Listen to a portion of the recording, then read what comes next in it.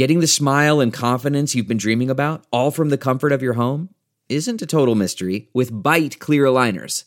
Just don't be surprised if all your friends start asking, "What's your secret?"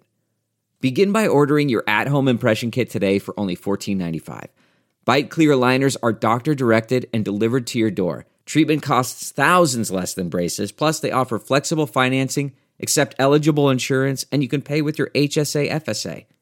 Get 80% off your impression kit when you use code WONDERY at Byte.com. That's BYTE.com. Start your confidence journey today with Byte.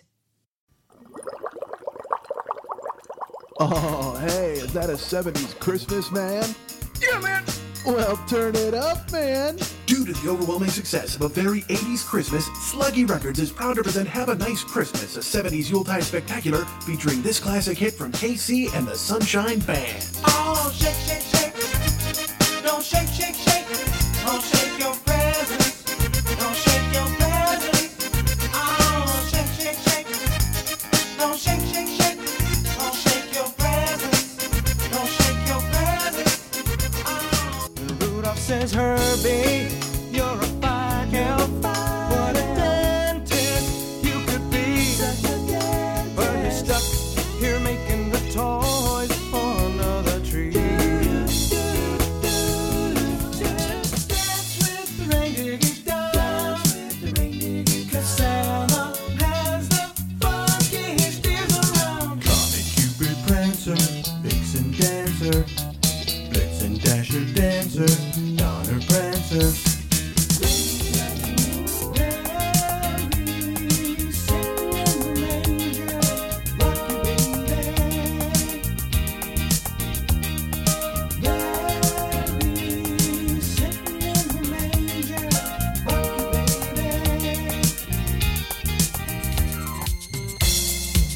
Merry Christmas! Merry Christmas!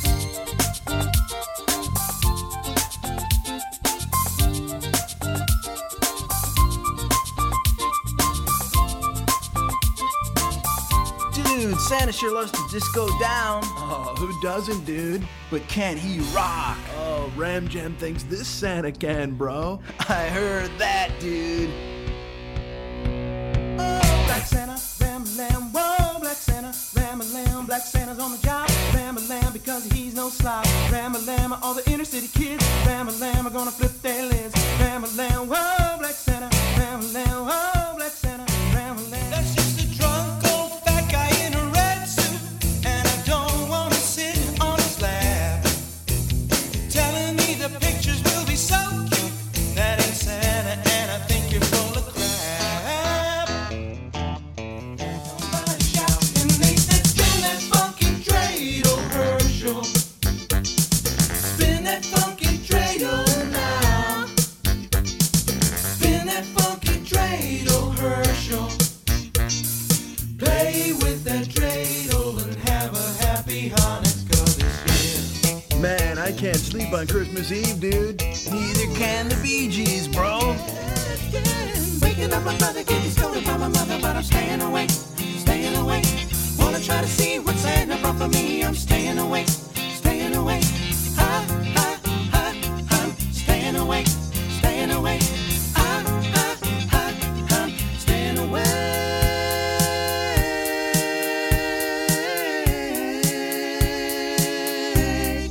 Till Santa comes. Who's a cat with a sack filled with toys upon his back? Right on. They say this cat Santa's a bad mother. Shut your mouth. I'm talking about Santa. Merry Christmas. He's a complicated man, but no one understands him but his woman. Mrs. Claus. Dude, What, bro? can I borrow 70s Christmas for my holiday party? No, my brother. You'll have to get it your own self. Here's how. To get Sluggy Records Have a Nice Christmas, call toll-free at 1-800-PET-ROCK. $9.99 for 2 CDs or $300 for 21 reel-to-reel tapes. That's 1-800-PET-ROCK. Order now.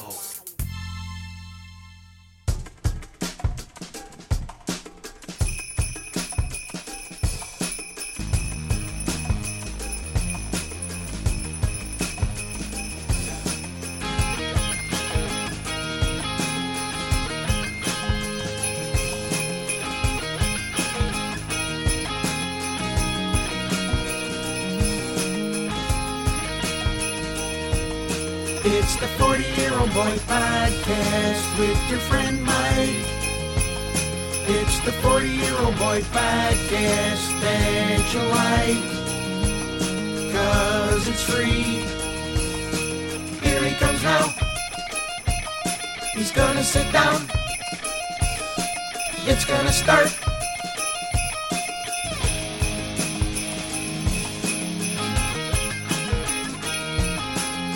Hey, what's happening, Mike Schmidt, 40-Year-Old Boy Podcast. All right, it's weird already. There's no doubt it's weird already. Because it's school. It's fucking school. I'm going to explain this to you. I'm coming to you live from the desert, and I know you think to yourself, well, Los Angeles is a fucking desert. Certainly it is. I live there, and it is kind of a desert. In the evening, certainly, it gets cold, and there's chameleons. I don't know if there's chameleons. What if there are? But now I'm in a true desert. I'm in Phoenix, Arizona. And I told you guys that I'd be going to Phoenix, Arizona and spending the weekend. Now, here's what I thought. I thought I was going to Phoenix, Arizona under the guise of spending time with friends. It turns out I have to do a show. I've come out here and been bullied into doing a show, which I did not want to do. And so I don't know what this is going to be like for you. I don't know if I'm going to be, if it's going to be something you want to listen to. This may not even see the light of day. Perhaps I will just release this to two people and they will listen to it and go, oh, it wasn't so bad. And I'll tell you, that's the glowing recommendation you want for any piece of art when you put it out. And by the way, this podcast is not art. I don't know why I just called it that. But it's not, hey, that wasn't so bad. It's not what you're looking for usually. But I will aspire to that this week with this show. Hey, that wasn't so bad. We can all chime in together and realize that this wasn't so bad. That's all I care about as a collective hive mind. And by the way, this will only be the second show I've ever done in history where something is licking my leg while I broadcast. This is going to be the only second time. I don't care to get into the first. That's not something anybody wants to hear about, quite frankly. But I will tell you that right now I'm getting bashed by a tail. Here's the thing you don't understand about dogs. And at least I didn't know about dogs. Now, I love dogs. I've come around to the fact, when I was a child, as you know, if you've been with me from the beginning of this show, you know, I thought dogs were, might have been a little gross, a little hinky, and I didn't like dog spit. And I've traced back exactly where this was from. And I think I may have talked about this in a previous episode, but I was telling somebody about it the other day, and it came to me with the revelation of a childhood memory that I had buried was coming forward, and I almost sobbed when I said it to this person. I want to love dogs. I love dogs. I'm excited about dogs. I can't have a dog at my place because I think to myself, you know, I couldn't possibly move out of there because why would I do better for myself and what am I going to do to improve my life? Never. But if I moved out of there, perhaps I would improve my life and I would have a dog and that would be great, right? Right. So I used to think dogs were gross and I didn't like dog spit and I didn't care for dogs lurking on me and I thought to myself, dirty and I got to wash my hands all the time. But in the past decade or so, I've come around to go, you know what? Fucking dogs are amazing and I wish I could have one. So now when I see them, I'm that person who immediately reverts to a high-pitched voice. Oh, look at that doggo. You know, like that kind of weirdness. And that's uncomfortable for anybody, owner of dog or non-owner of dog, anybody within earshot, anybody sitting and staring, anybody at home who's around me talking to a dog is frighteningly disturbed by the sight of a giant man who's now getting his undercarriage whisked by a dog again. Jesus Christ, that's weird.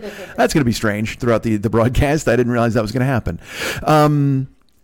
I've spent this weekend here. I'm at the home of the very lovely Justin and the even lovelier Mary, who were very nice to invite me to come to their house. And again, like I said, under the guise of, hey, you want to come? It'll be totally cool. We'll watch UFC fights. And then as I was packing, listen, I was packing for the plane. I'm just about out the door. And Justin's like, hey, and also, you know, you could maybe do a show if you wanted to. And I said, yeah, okay, maybe that's a plan. And I grabbed my microphone and I won't lie. Look, I mean, they're going to they know this and you know this about me already. I was packing to leave. And I looked over. That's a dog drinking water, by the way, in the background, if you hear that. I looked at my desk before I was fucking leaving, and I saw my microphone. Like, it was just sitting there. And oh, how convenient it would have been to just forget it, right? If I thought to myself, you know what, man, you can go ahead and not bring that because it was merely a suggestion that you do a show. Nobody said, hey, man, could you come out here and do a fucking show? That wasn't the plan.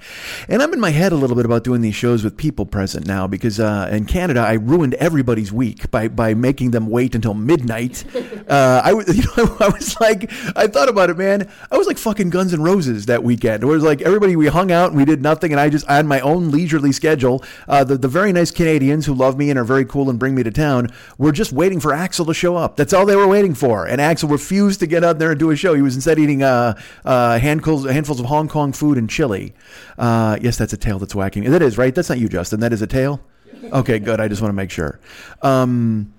So here's the thing I learned about. Well, before I get into that, let's talk about the. So I'm hinky about doing shows with people in the room, and so I brought the microphone here this weekend, and I was like, all right, I'll leave it. That'll be fun. And then we had plans and stuff that we were going to do, and then I kind of. You don't care, but you got to be in a headspace sometimes to talk. And so I was like, well, you know what? I'm hanging out with my friends and this is fine and it's not a big deal. And then Justin today we watched football. And look, I don't blame him for doing this to me because I forced him to watch fucking football today all day. And he could not care less about football, but he was very kind and he watched the Bears and the Packers with me. And he even knew the name of a defensive back or two occasionally. He would say the name of a safety because he knew them from his college football loving days. And I was like, oh, okay, there's that guy. So I have to do this fucking show. It's not even like I want to. I have to. I owe this. I absolutely owe this. I've had smoked pulled pork on their dime. I've had a pumpkin cake that was delicious. Wait, you know what? Fuck that. I paid for the pumpkin cake. That knocks 15 minutes off this fucking show. I don't have to pay for the fucking cake. I don't need to pass out jokes for a fucking cake. It's just. You know me. It's a never-ending fucking hassle to get this fucking show crowbarred out of my goddamn skull. And so I downshift into a mode where I'm like, well, I'm not on board. It's not a big deal. We're not going to have to do a show. No big deal. I'm hanging out with my friends. We watched football all day. And then Justin said, hey, were you thinking about recording a show? And I look, man, I'm not going to lie to you. It brought back, because it's Sunday night, all right? And it brought back all of the fucking horrible Sunday nights of my youth when I wouldn't do homework or I would ditch school and I knew I had trouble waiting for me at school on Monday morning. And it's that thing where you come home and you're like, da-da-da, you throw your book bag or whatever. I didn't have a book bag with the fuck am I, Little Lord Fauntleroy? No, fuck that. So I'd skip into my house and I'm excited and I'd play Strat with my friends and I would do nothing and I would watch movies and I'd eat frozen pizza and I'd fuck around and I'd jerk off 14 times and the weekend would be just about ending and it'd be 9 o'clock Sunday night and I'd be like, oh no, that's fucking happening in the morning. I knew I had to go to school and there was a referral waiting for me, or I had ditched class on Friday, or I had done something terrible and the punishment was waiting for me Monday morning. So I knew that on Friday and I thought about it when I left school. But then the second I left school until 9 o'clock Sunday night, it was get out of fucking jail free, man. I could do whatever the fuck I wanted with my life and I didn't have to concentrate on doing bad things or any bad thing that I might have done was going to come back and haunt me. It didn't matter. My life was my own on Friday, Saturday, and Sunday, God damn it. And I didn't have to worry about Monday morning being a fucking chore. Well, all of that came rushing back to me tonight as I was sitting on the couch after watching the second football game of the day that Justin didn't care about. We watched Dallas massacre the Los Angeles Rams. And even worse, look, dudes, I know what you're thinking to yourself. Well, Justin's a good guy and he's entertaining you while you're watching some football. And maybe he's a man. Maybe he liked some of it partially. Yes, there's no doubt because he does love college football and you can find some enjoyment from watching athletics. But in addition to having to sit through 2 football games all day, Justin had to deal with me checking my phone and talking about my fantasy football teams ad nauseum for fucking 6 hours because today is the first day of the playoffs. And every catch, every point, every extra point, every fucking interception, every defensive stand, I'm like, oh, I got that guy. I got Higbee on the Rams. All right, we need 4 catches from Higbee on this drive. And Justin, you know what? Knowing full well he was going to force me to do a show later, bided his time and entertained himself. He was like, all right, I can handle this. I can go ahead and watch this happen. And the second the gun went off in the final game, hey, Mike, you still thinking about doing a show this weekend? Fuck. Because also, here's another thing that he did, that he set a trap for me. He set a mouse trap. And he doesn't even set off the mouse trap. He set it with cheese. He threw the cheese in there, goddammit. I didn't even get the fucking cheese. He said, hey, I was thinking about watching Once Upon a Time in Hollywood this weekend, man. Would you want to watch that? I said, fuck yeah, I'd want to watch that. He's like, well, I haven't seen it yet. Mary hasn't seen it yet. We were going to sit down and watch it this weekend, possibly. I said, great. Well, now I'm leaving tomorrow. And so you know what I did? Here's what I did in the fucking Rolodex of my goddamn brain. I penciled in football all day today, followed by whatever Justin wanted to treat me to dinner with. And then after that, we were all going to settle in for a nice Sunday night at the movies and watch Once Upon a Time in Hollywood on his fucking 10-foot screen that he's got on a goddamn wall in his living room. I'm excited, right? And so the football game ends and I'm like, you know what? I'm going to have a pulled pork sandwich and sit here and watch some Tarantino. And then that booming voice, that stentorian voice came out of fucking nowhere. Hey, you still planning on doing a show this weekend? God damn it. fucking awful. And then even worse is like, Mary, she has a job and a life, and she wakes up at 6 a.m. and he's got to work tomorrow. So I didn't even get to kick the can down the road because I was like, I didn't want to do it. All right. But on Sunday night, I figured to myself, I go, oh, well, yeah, I mean, what about, I could probably do it tomorrow before I got on the plane. Like, what if I did it tomorrow? And he's like, oh yeah, we work tomorrow. And I said, oh, all right. Because now, again, I'm pot committed, folks. I've already got their food in my stomach. Their bed has been slept in. I'm already fucking Goldilocks. And these 3 fucking bears are going to eat me if I don't do a fucking show in their goddamn kitchen. And also, by the way, I know the last thing you want to hear is me bitching about doing the show. And that's all you hear every time I do the fucking show. But I didn't plan on doing the show today. But good for you, though. If you're happy to get the show on Thursday morning, go ahead and thank Justin and Mary because they fucking forced me to do it on a goddamn Sunday. Sorry, dogs. I just scared. Oh man, I just scared. All right, look. Let me tell you the 2 dogs that are here. There are 2 beautiful dogs here who I'm quite fond of, and it turns out also. Well, I will tell you this. I'm here visiting, certainly, and I'm making friends and all that, but I'm also, don't kid yourself, I'm canvassing for places that I can live once everything goes completely tits up. There's no doubt, once everything completely goes awry, I'm searching out for places for people who will go ahead and put me up. That's why I go to Canada. I love everybody there. They're fantastic. We have a great time over 2 weeks, but also I'm laying the groundwork for when everything goes to shit in California and I need a place to go and stay in somebody's garage. Now I got all these Canadians who are like, Mike, we've got a cot in a garage for you. And that's how I'm viewing Justin and Mary now. Certainly my lovely friends, certainly fantastic people, but at the same time, surrogate family to be, certainly, once I decide that I'm going to go ahead and fucking bail on California, once everything goes completely to hell there. So now it's important that their dogs like me, and it's even more important that they like me, which is the reason I have to do this goddamn show. I couldn't deny doing this show. I couldn't go ahead and pull out and just go, yeah, no, I guys, because I'll even tell you this. He said this to me like 3 hours ago. He's like, hey man, you consider doing a show, or a couple hours ago. And I was like, oh yeah, no, that's fine. Sure. And then I got like, my stomach got all gripped and I'm like, oh man, what am I going to do? I don't do shows anymore that are good. Nobody wants to hear me do a show. Goddamn it. Cause that guy still lives in there. And then he's fighting with Justin who wants to hear a show. So then I waited an hour. We ate. And then I was sitting on the couch and I looked at, Justin and I said, hey man, would it be crazy weird, like if I didn't do a show while I was here? And he goes, no, that's fine. And I go, okay. I don't mean to be weird. I go, but I'm weirded out about doing shows with people sometimes now because of Canada. I felt I didn't do it justice. And also, it's Sunday and I just did a show on Wednesday. So I'm a little, and he's like, no, man, don't worry about it. I said, okay, that's great. So then I was sending a text to somebody and they were like, hey, what are you doing tonight? And I was not kidding. I was typing out the phrase, hey, we're about to watch Once Upon a Time in Hollywood here at Justin's house. And as I was typing that phrase on a text, Justin went, yeah, man, I don't want you doing a show if you don't feel like doing one. and consider me properly fucking shamed. Because I knew exactly what that meant. You know what I mean? It meant pay your fucking freight. It meant we fed you and we put you up for 3 fucking days. So dance, monkey, fucking dance. So that's what we're doing now. We're doing the dance. We're doing the best we can. We're trying to make it work. At least I don't know how. Like I said, I don't know how entertaining this will be. It's a Christmas time show, and I'm here and I'm in Phoenix, and it is. And I will tell you this: it's.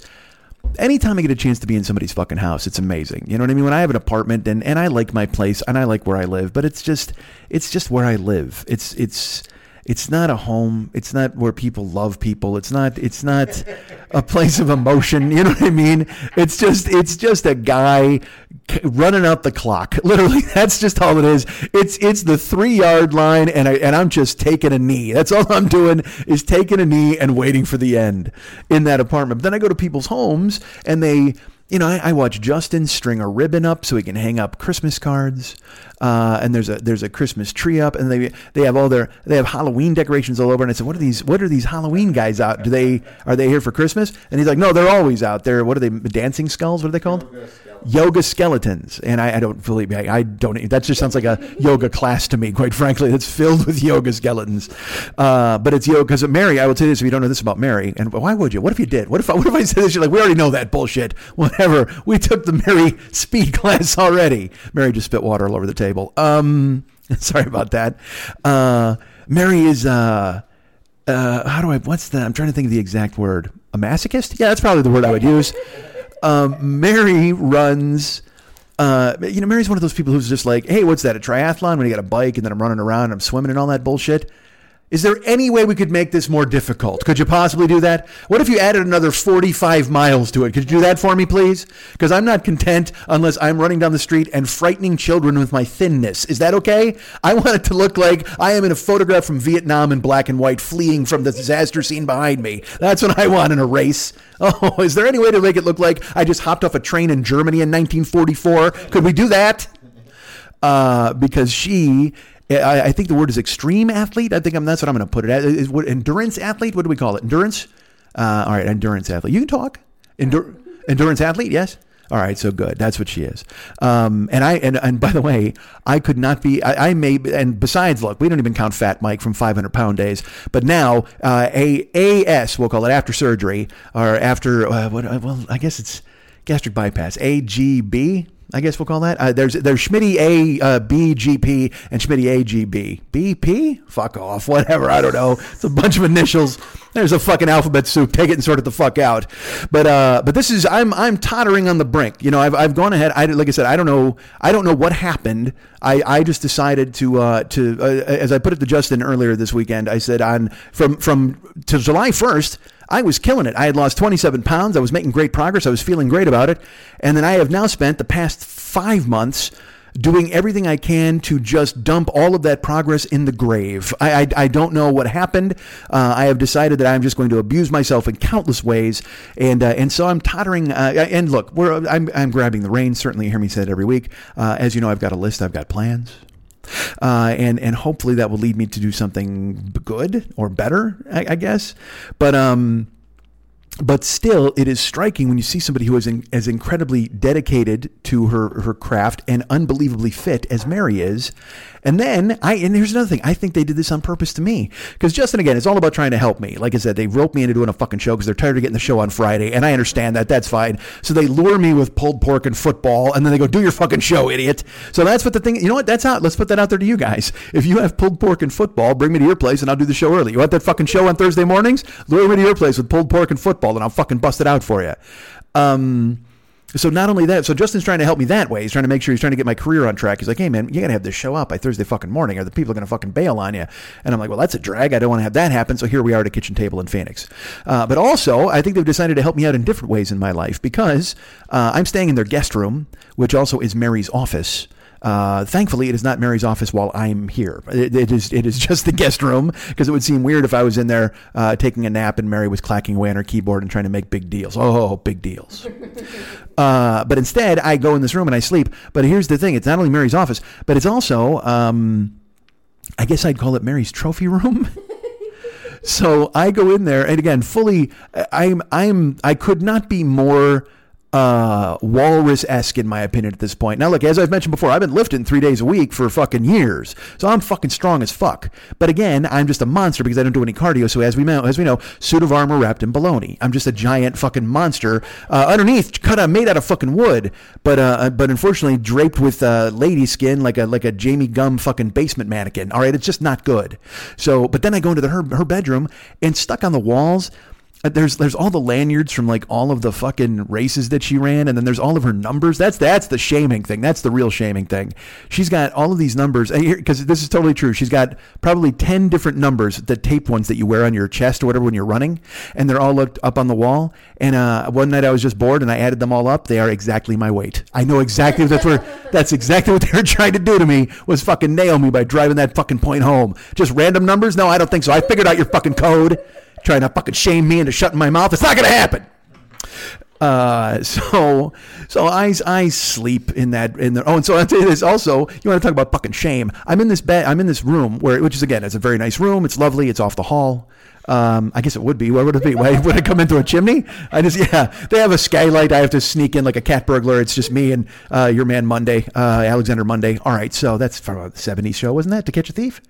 That's our friend Robert Wagner, I think it is. Alexander Monday. Don't shake your head at me, Justin. God damn it. I've done shows for Justin in a hotel room in Los Angeles, but now he's getting all cocky because he's got home field advantage. So I stay in the room, which is it's off the hall, and it's a lovely room.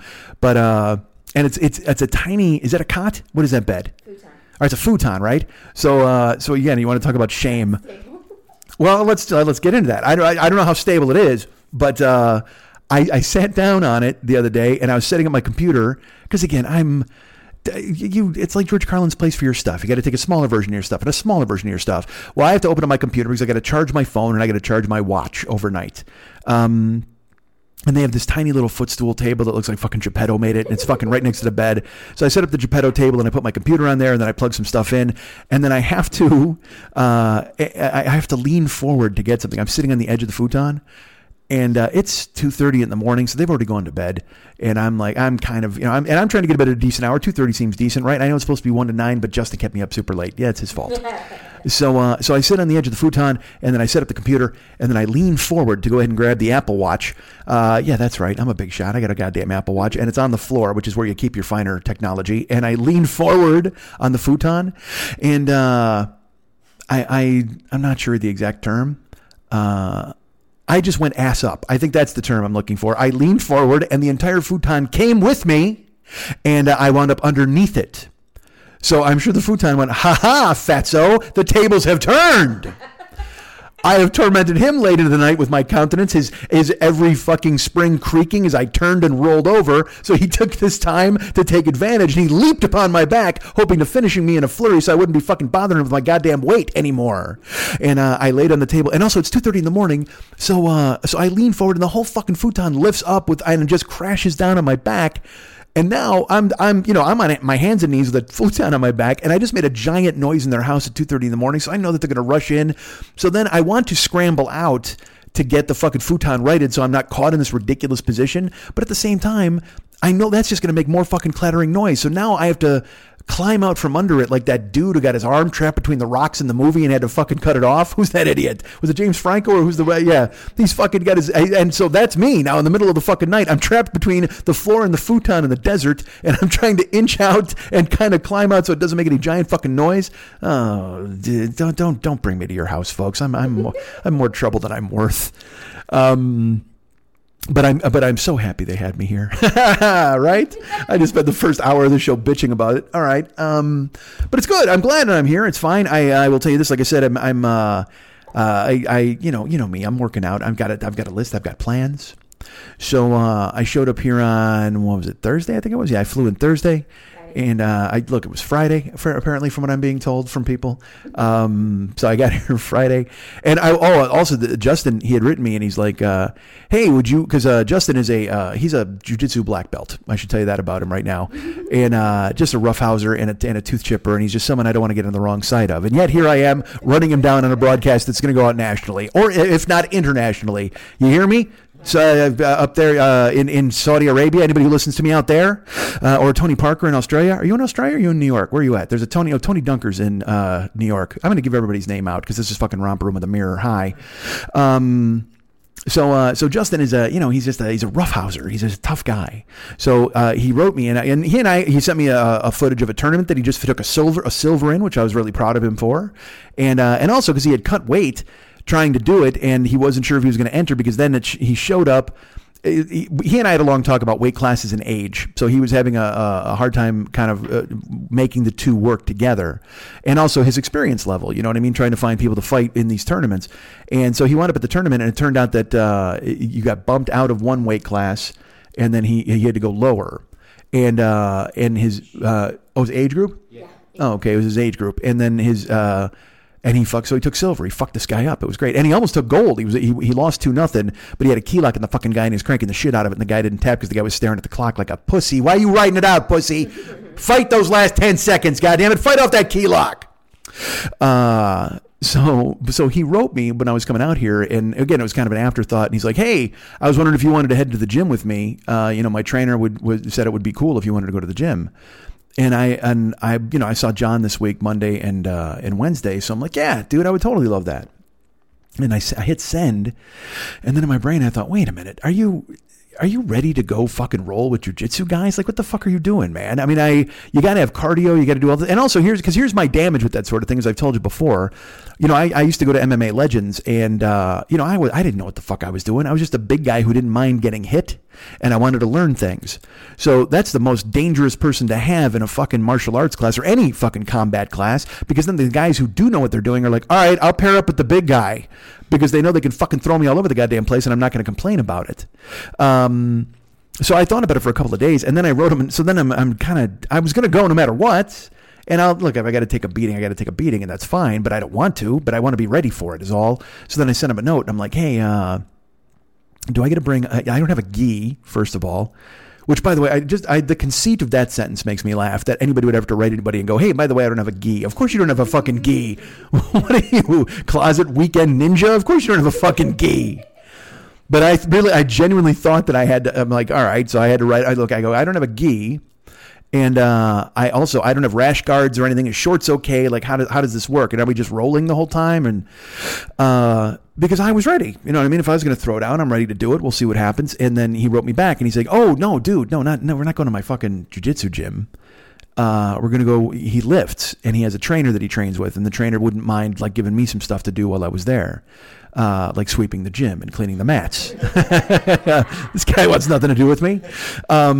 So I said, oh, all right. And I have to admit, I breathed a sigh of relief because I wasn't sure. Because I mean, look, man, as ready for it as I was, there's always some fucking shark who's going to try to get their hands on me and choke me the fuck out or break my thumb in a weird way and go, oh, I'm sorry, I got caught in my gi belt or whatever the fuck.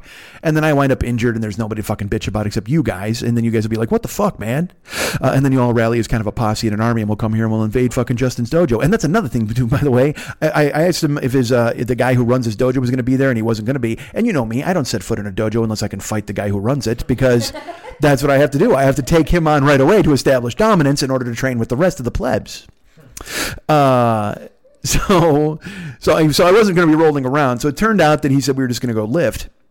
So I packed lifting clothes, which I did at the house. And then I came here and we went to Friday. We didn't do anything. We went to dinner. We went to dinner with a couple of friends of his.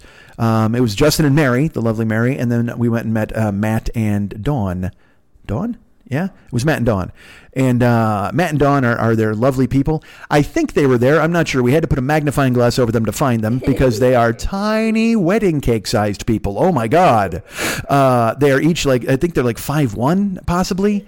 And it was great. We had dinner. We followed the Yellow Brick Road. It was terrific. They're nice people. I'm cheesing them. They'll never listen to this, so I can make fun of them all I fucking want. But we went to a pizza joint and this is, dude, get this. We walk into this fucking joint and it's Pagna Palma. What the fuck was it called? Bella Gusto. I knew it was some exclamation in Italian that means nothing to anyone but Italians. Bella Gusto. And we got our food, and I split a salad with Mary with cranberries and walnuts in it. It was very festive. And Matt and Dawn were lovely. And it turns out Dawn gets to LA a few times, and I told her some restaurants to go to because I have nothing to discuss but food ever in my entire life. That's it. She's like, I go to Glendale. I'm like, here is a restaurant you will enjoy, fat. And she's like, oh, of course, thank you. At least I think that's what she said. She sounded like the fly trapped in a spider web out in the yard. So that really high voice, hey, help me. All right. So I'm there talking to Matt and Dawn, talking more to Dawn than to Matt, quite frankly, because of the seating arrangement. Justin made sure he was sitting with Matt and I had to sit with the ladies, which seems weird. What'd you think? I guess I'm a pussy. I get shunned over to the estrogen side of the goddamn table. We had a lovely waitress who came over with, and I'll tell you this. This waitress was, first of all, she was, how do I put this? Hot, crazy hot. I think that's the word I would use. Crazy hot. That's right. Word. That's not two words. Normally you'll say, wow, that girl is crazy hot. That's two words. No, this fucking chick was crazy hot. And it was one goddamn word. She had her nails were filed to a point, like that kind of fucking weirdness. Like that, you just think, and also the kind of crazy hot where you think to yourself, wow, she's crazy attractive. I would have nothing to offer this woman, like nothing at all. Whether in conversation or in bed, there would be nothing at all that I could do for her or with her that would charm or impress her in any single way. Just like as I say that all the time, where it's someone who might be even a different species from you. You're like, I can't even, there's no way. I would have nothing for this person other than the position of power of customer versus waitress. So I made her get me water 47 fucking times. That didn't happen, of course not. We're very nice people to service people. But I will say this, again, crazy hot. And super nice, but also fucking home run of a waitress. Filling drinks, bringing us food, being lovely, checking on us all. And not just, here's the thing that she did that I thought was impressive. And again, please, if you're a waitress and you run into me or a waiter or whatever the fuck, I'm not grading you like this, but it's noticeable when it's done. All right. So I'm not this dude who's taking fucking notes, but when it happens, you go, oh, that's pretty cool. She would check on the table, but she would check on everybody at the table. Like she would literally look at Matt and be like, hey, how you doing? And look at Dawn, you okay? And anybody over here? You guys want anything? And she would look at all of us individually to see if it wasn't just like a thing at the table. Do you all want salt? It was a thing where she'd be like, hey, how is everybody? And she'd make eye contact and she was friendly. And I thought she was lovely and I enjoyed it very much. She was nice and food was good. Also, I'll tell you this though, they fucking lie because, they had half pasta sizes and then full pasta sizes, and they had gnocchi, which I wanted to try, and then they had pizzas, and I said, well, how big are the pizzas? And she goes, well, they're single serving pizzas. I know it was you, Justin. Justin fucking was the first guy who said it. He goes, hey, they're single serving pizzas, and I go, okay, but I should have known better because I've eaten with Justin. And this motherfucker, we went to the barbecue joint and he literally put a slab of ribs in his mouth like a xylophone and pulled it out and played a song from a cartoon. Just bones came rolling out. I'm like, how the fuck did you do that? What kind of a trick? And he's a tiny slip of a man. He's no fucking Matthew on the fucking measurement scale, but still, compared to me, he's a well, let's put it this way. He's a normal-sized man, certainly compared to me. If you had that evolutionary scale, you would see Matthew emerging from the primordial ooze. You would see Justin walking upright, and then you see me killed by hunters for my tusks. That's what would happen. So he was very nice, but he told me, he's like, they're single serving pizzas and they bring the menu over and I look and they had the pasta and they had pizza. And I asked the waitress, like, how big are the pizzas? And she goes, oh, you know what? They're good for like one or two, maybe two people could split one. But thankfully I heard her say it. She goes, they're 14-inch pizzas and they're like good for like one or two people. Now look, I've worked in pizza for centuries. All right. I know pizza. The only thing I've done more than make pizza is fucking talk. All right. So I know this. And when you say a 14-inch pizza, that is not a single serving fucking pizza. If it is, I mean, maybe for like fucking Joey Chestnut in a contest, it's a single serving pizza. If you're eating for speed, maybe, but that's a big pizza. You know what I mean? For like at Pizza Hut, that's a large. Okay. So I knew, I was like, oh man, it's fucking ridiculous. A 14-inch pizza. There's no way. That is a crazy big pizza. It's enough for 3 people, seriously. Because it's going to cut it into 8 pieces and you can't divide 8 by 3 certainly, but someone's going to get an extra slice and that's fine with me. So I was armed with this cautionary knowledge and I knew that pizzas were 14 inches and I saw the pasta and they had half orders of pasta and I'm trying to get a fucking handle on this shit. And Mary said to me, she's like, hey, do you mind if we split a salad because Justin doesn't like salad? I said, of course not. I'll try this spring mix with cranberries and walnuts and citrus segments. It was delicious. And then the waitress came along and I was on hemming and hawing. I was on the fence. And so everybody else ordered a pizza. Dawn got a pizza with vegan cashew cheese in it. And I still, right now, you don't even know this, but there's somebody in my brain throwing up every time I say or think that phrase.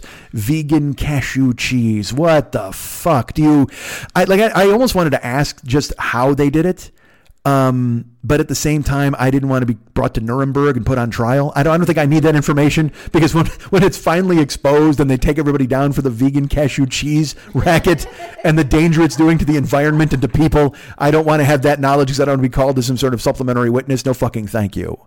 So Dawn ordered that and she had a pizza with like fig spread. It's one of those joints. It's a wood burning oven type of thing or a brick oven possibly. So she had fig spread and Gouda cheese and fucking arugula. And then Matt got a pepperoni pizza, but it was like, here's the joint. They don't call it pepperoni. They're like spicy sopressata, which is just a giant fucking piece of salami that's kind of like pepperoni. So they had that, and then they had sausage. They had all this stuff. So, but again, I know for a fact. I mean, I see the half thing of pasta. I'm already having half a salad. I don't need a fucking pizza. So it goes around and everybody orders their pizza and then Justin orders a pizza and Mary orders her pizza. And then it comes to me and she's like, what do you need? I go, well, what's the best pasta? I said, because they had spaghetti and meatballs, of course. And she goes, well, you know what? Our gnocchi is really good, but you could get it because the gnocchi came with a brown butter, but it also was covered in truffle oil. And I'm not a truffle oil guy at all. So I said to her, I go, look, is there a way I could get a half order of the gnocchi with just no truffle oil? She's like, oh my God, yeah, absolutely. So just the brown butter and the cheese. I said, yeah, that'd be great. And we were fine. Everybody had ordered their pizzas. I ordered my half order of pasta. And, there were only 5 seats at the table. And there were 5 of us, I thought. But then, just as I thought I had finished ordering, Fat Mike from 2004 showed up and went, hey, by the way, Could I also get a pizza, please?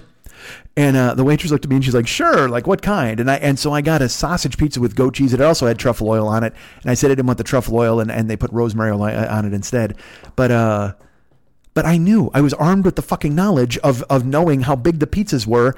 And because this demonstrates to you just how out of control I am half the fucking time.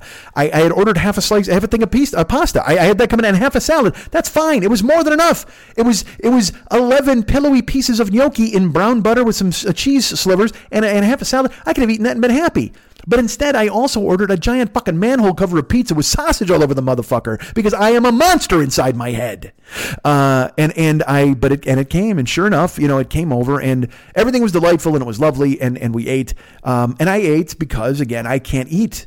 My head is fat, and I mean the rest of me is fat too. But also, I can't eat like a fat guy. I can eat over time. I can't eat for speed anymore like I used to. So I knocked back the gnocchi after scraping all the cheese off it because it was a horrible, really intense Parmigiano Reggiano. And then I had the half a salad. And then I ate one piece of my pizza.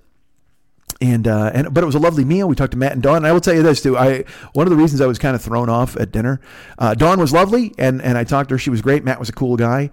But when we walked in, we weren't sure where we were going to be sitting. We were running a little late. And then it was just Mary and I, and she asked the maitre d' guy, she's like, hey, we're here for Justin. And the dude goes, hey, right over there. And then these people raised their hands.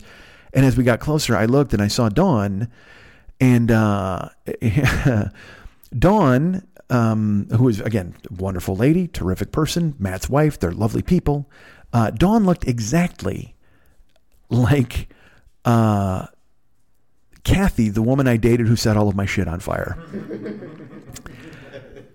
And when I say exactly, dudes, I mean, I'm talking like kind of the same silverish tint to her hair. It was a light colored hair, the same glasses frames. Like it was fucking the same shape of her face, the same haircut. I'm talking the only thing that Kathy had that Dawn didn't have was she was just different, body type. That's all.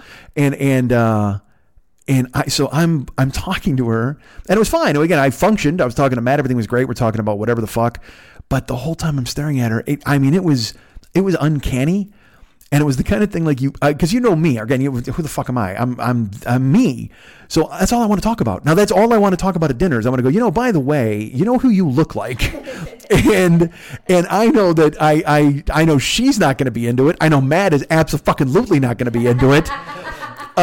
Justin and Mary might think it's funny or amusing in some small way, but it's very, very hard to go, hey, you look just like a crazy chick I used to fuck. Man, that would be, that is not something you drop on somebody's lap. Certainly not while you're eating a delightful cranberry and walnut filled salad. Nobody wants to hear that during the salad course. You try to wait till after the pizza course. And by that time I had thought the better of it, but man, but they were nice, but it threw me off, man, the whole time sitting there and just fucking looking at her and Kathy's dead now. That's the fucking weirdest thing. That makes it sound like I had something to do with it. Hold on a second. I had nothing to do with it. I found out after the fact that she had unfortunately passed away. But it did throw me into a fucking weird headspace because Kathy had a unique look. And so to see somebody, the glasses frames is what did it. Like the hair and the shape of the face. She had this kind of oval shape of her face that tapered down at her chin. But then the glasses, that was what fucking freaked me out the weirdest because she had the exact same glasses frames, man. And I was like, holy fuck, it was weird. But thankfully for Justin and Mary, who are going to see Matt and Dawn again in the future, I didn't make it any weirder than I had to because that would have been terrible for them, certainly to try to go ahead and explain their weird friend who showed up from Los Angeles and ruined a pizza course. But that was fun. We hung out there on Friday. Then on Saturday, I got to go to the gym with Justin and go see his trainer. And I put my gym clothes on. I ate a vitamin and we rolled over to the gym. And that's always weird to get, and especially for me, maybe not for you guys, because you guys probably go to a gym and you're like, yeah, whatever, I'll limber up and we'll lift some weights. Justin's the same way. He's a grown man, but I'm still 9. So in my head, I'm like, well, I wonder if there's going to be any strong guys at this gym. You know what I mean? Where you're just thinking you can't be a pussy when you're there. And I know that's the fucking weirdest way to be, but it's ingrained in my head to a certain extent where I think to myself, well, fuck, I can't. You got to make a good showing of it, certainly. But at the same time, you don't you can't kill yourself. I mean, I because there's a thin line between going there and trying to be all macho, and then you wind up like Mr. Bean trapped under a barbell, and everybody's like, what the fuck, man? So you can only do what you can do at that point. But at the same time, I didn't not want to do the things that I was told to do, if that makes sense. So we walked in, and here's Justin's first taste of me at the gym. We walk inside, and by the way, Justin drives I think is it an Infiniti or an Audi? It's an Infiniti, and it's named so for the speed limit that Justin drives when he's behind the wheel of the fucking car. Holy shit. Dude, we're going to the gym at fucking warp speed, for fuck's sake. And it was crazy. I mean, he just, and cops. There's a cop right there, and his car makes that weird noise, and he fucking passes the cop. I'm like, Jesus, we're gonna get fucking pinched. But I think he might run this town. Justin might be a well-known mob figure in this town or something, because the cops didn't even flinch, and we rolled by in the Infiniti, and it's like midnight blue. It's fucking sharp as hell. It just looks like a cop magnet car, but also he's got nitrous in it or something, some bullshit fucking greased lightning American graffiti nonsense that'll make sure we never lose a race. So we head to the gym, and we roll there, and we get inside the gym. We have a noon appointment, and we walk in the front lobby, and there's the cardio stuff. There's a rowing machine. There's fucking Nordic track. What the fuck is the thing that's kind of like skis? That thing. You put your feet in it, and you're kicking your feet back and forth. There's a treadmill, and then there's one of those bicycles that has a fan for a wheel. So when you're riding it, it blows the air in your face, which is fucking bananas.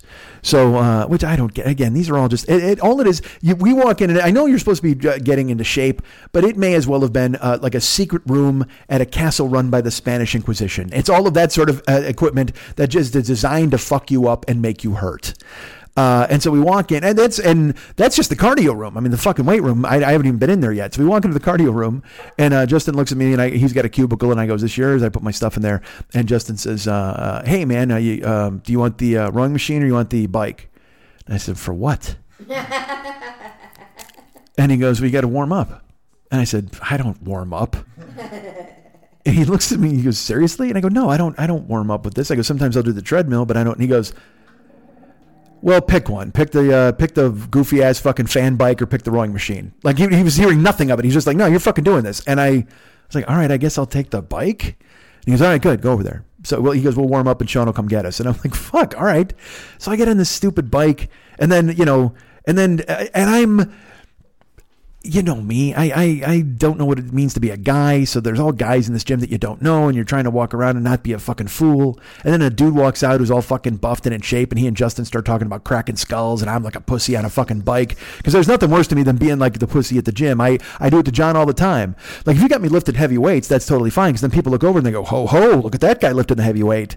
But if you got me bending rubber bands and shit like that, I'm like, what the fuck? This guy's a puss. Let's go beat the shit up rubber band boy. That's what we fucking do.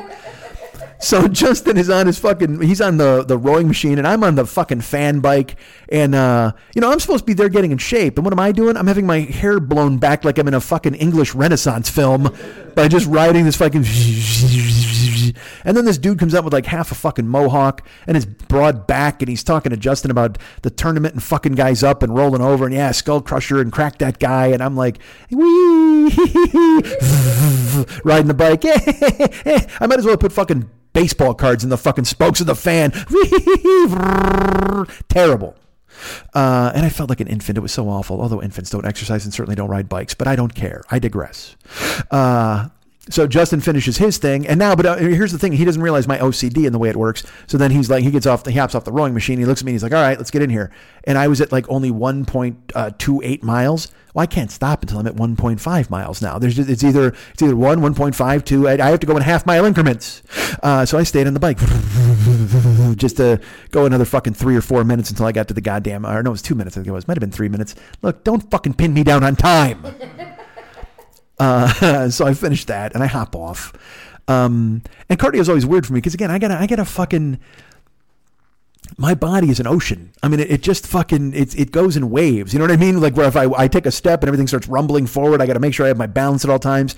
Because I am literally, as I've just explained to you in this fucking show, I am never more than 15 seconds away from being under a crumbled futon. I am that guy. I'm in a snap furniture. I am just, that's another thing around the cardio thing. I don't want to get on the bike just in case I snap the fucking thing in half. I mean, they got normal guys here lifting weights. Look at Justin. He's a normal fucking person. And then you got Fat Joe wandering in and fucking destroying the goddamn place. Nobody wants that. I mean, I'm right now. I walk into this joint. It's a serious gym. What's it called? Revolutions or whatever the fuck. I don't even know. But I walked in, and I am the perfect weight to be bench pressed by everybody who goes to this gym. That's it. They don't know me as anybody who wants to heckin' hang out and exercise. They know me as a guy who should be hoisted. That's it. That's who I am. I'm a grappling hook and rope away from being a special exercise from Sean. So we walk into the fucking lifting room, and there's Sean, and Sean, of course, is a buff guy. The only good thing is he's bald, so I know I've got that on him. He's got bad genes somewhere, so I've got that on him. I've got my perfect hair. Sean's already working on some chick. She's on the floor, and he's showing her like frog crawls, which are vaguely sexual. So I got to stare at her for fucking 5 minutes. And then Sean comes in. You see though? You saw those, right? She's like, "What do I do here?" And he's like, "All right." It's almost like, "Hey, press your pelvis as hard into the ground as you can, and then start rotating your legs and grinding your hips." And I'm like, "How many dollars do I have to throw at this woman to get her to continue this the entire workout, please?" Because she's face down and grinding, and I'm like, "All right, every exercise I have to do is behind her. Is that correct? Can I get this view?" So I walk in, and Sean's very nice, and again, like I said, buff but bald. And also, you know what? I will tell you this: he was bald, but he had a full beard and mustache. Do you like that look? I don't care for that look. You know what? You're now a cartoon sailor. That's what you are at that point. You just got a big bushy fucking beard and a bald head. You're just like, "Arr, matey, let's hit the grappling." So he's got the chick doing the frog crawls, and then Justin comes in, and get this, he comes over to me and he's like, "Hey, how are you? We'll get you started on this." And was it the rubber band I did first? Was it that thing? TRX Rose, I think. Which one? TRX Rose. The straps. Oh yeah. Fuck. All right. So here's the thing. He had me do the fucking dick exercise. Well, not exercise for dicks. I mean, or an exercise that a dick would do. Fuck. The phrasing is bad on all of this. The shit that looks dumb in the gym. All right, let's put it that way. Like I said, if I'm throwing heavy weights around, that's one thing. But John does this same fucking thing to me where he's just like, "All right, let's take these bands and you're going to do a plank with a band on." I'm like, "Oh, man. Here, wrap this around your forehead and step on it." Oh, fuck. I don't want to fucking crank my neck into this, but Sean is like, "All right, come over here." He takes Justin off to go do his thing. He's like, "Here," and there's these TRX bands. All they're just fucking cargo rope, all right? And they're canvas, almost like canvas, like you would use to secure something to the roof of your car with grips, with handles. And it's that bullshit exercise that poor people have to do where you use your own weight. You know what I mean? Give me fucking barbells, goddammit. I paid to be in this goddamn room, even though I didn't pay to be in this goddamn room. But still, if I had paid to be in this goddamn room, I'd want to use barbells, damn it. Don't fucking have you. Here, use your own weight. Here, hang from this and pull yourself. Because that's the thing. It's you lean back as far as you can on your heels, holding yourself by the grips, and then you just pull yourself forward. You're just working your chest out and your back. And you just feel stupid. It's the kind of jungle gym bullshit you would have done in school. And it's nothing that you should be doing with a trainer. It's nothing you should be doing in a fucking gym. Now, look, I know, before anybody emails me or whatever, I know I'm wrong, okay? I know it's healthy for you. I know it's good for you. Isometrics, plyometrics, whatever the fuck, some other dumb metrics, they all work for you. So I got to do sets of those. So he's like, do 3 sets of 10. So I did 3 sets of 10. And in the meantime, Justin, who's also there for a workout, if not more of a workout than I am, because Justin's actually paying this fucking guy.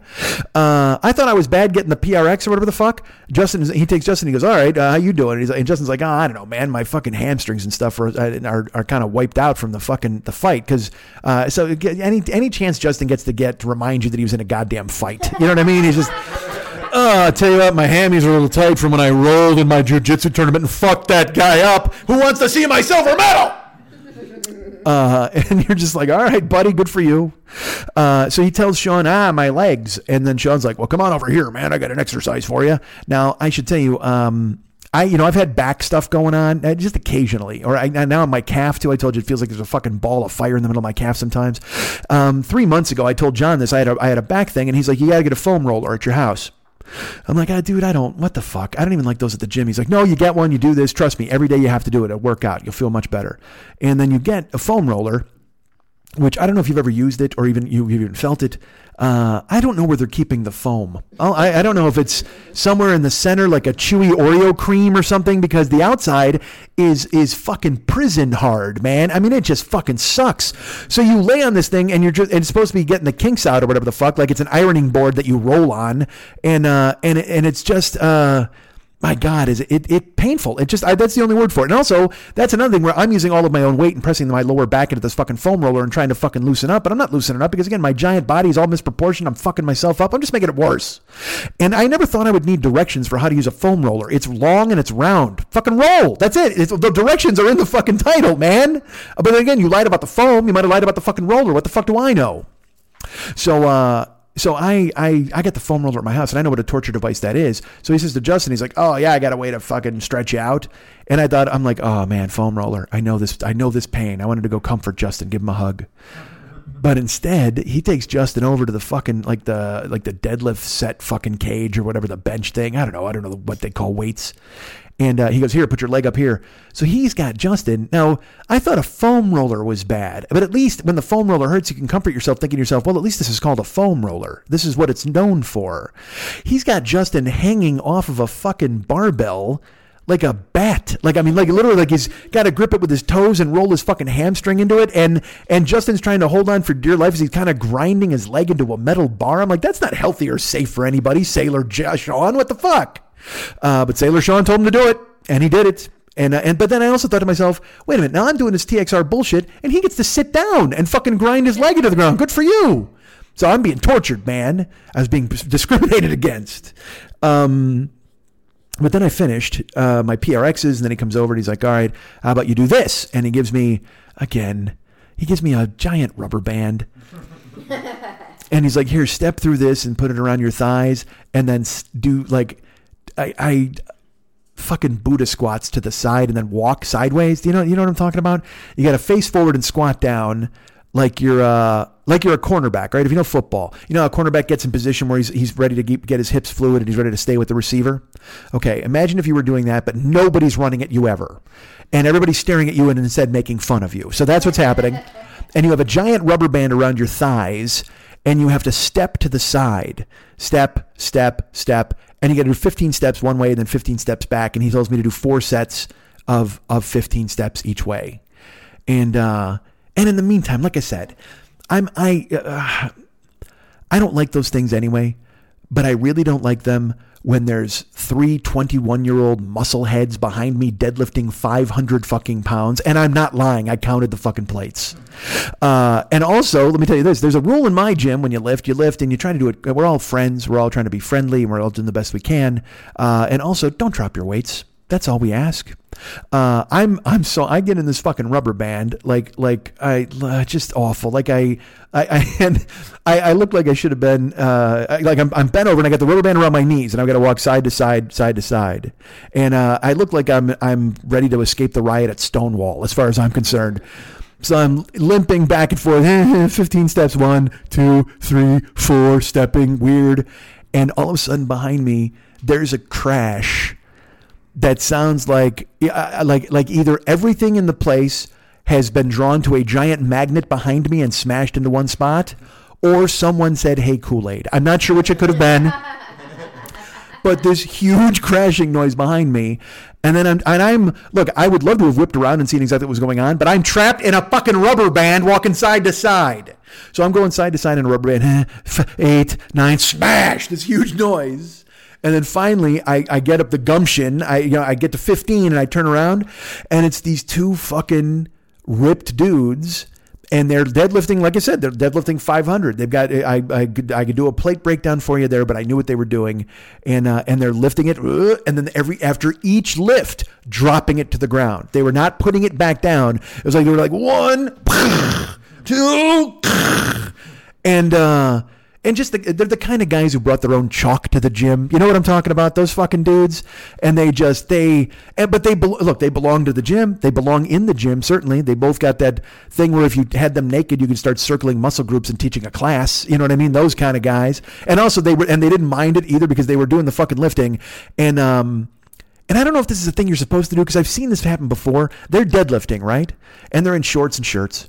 But then they hike their fucking shorts up into a thong position where it's like, so every inch of their thigh is exposed. And I don't know if they're getting off on seeing each other's thighs flex as they deadlift, or if they're looking in the mirror to see what muscle groups have been activated by the deadlifting, or if they're just trying to entice me, the new guy in town, to join them for a three-way. I'm not sure what's going on. And I gotta be honest, they got a sweet shot of my ass as I'm bent over going 15, 14, 13. Maybe I drew them in. Who knows? But they were crashing the weights. And I'm so fucking old, man, because I wanted to go over and just go, guys, don't fucking do that. But I mean, who the fuck am I? It's their gym. I'm a guest. I don't know anybody. And also, it could be the etiquette to drop weights at every gym in the fucking America. I have no idea. I don't go to gyms. The one I go to, we don't do it. But it doesn't mean everybody's got to behave the way I want them to behave. But also, it was distracting as fuck. Am I wrong, Justin? No. It was a crazy loud fucking noise. And they were just fucking, and they were that thing where they're kind of getting off on it too. You know, you could tell just by, you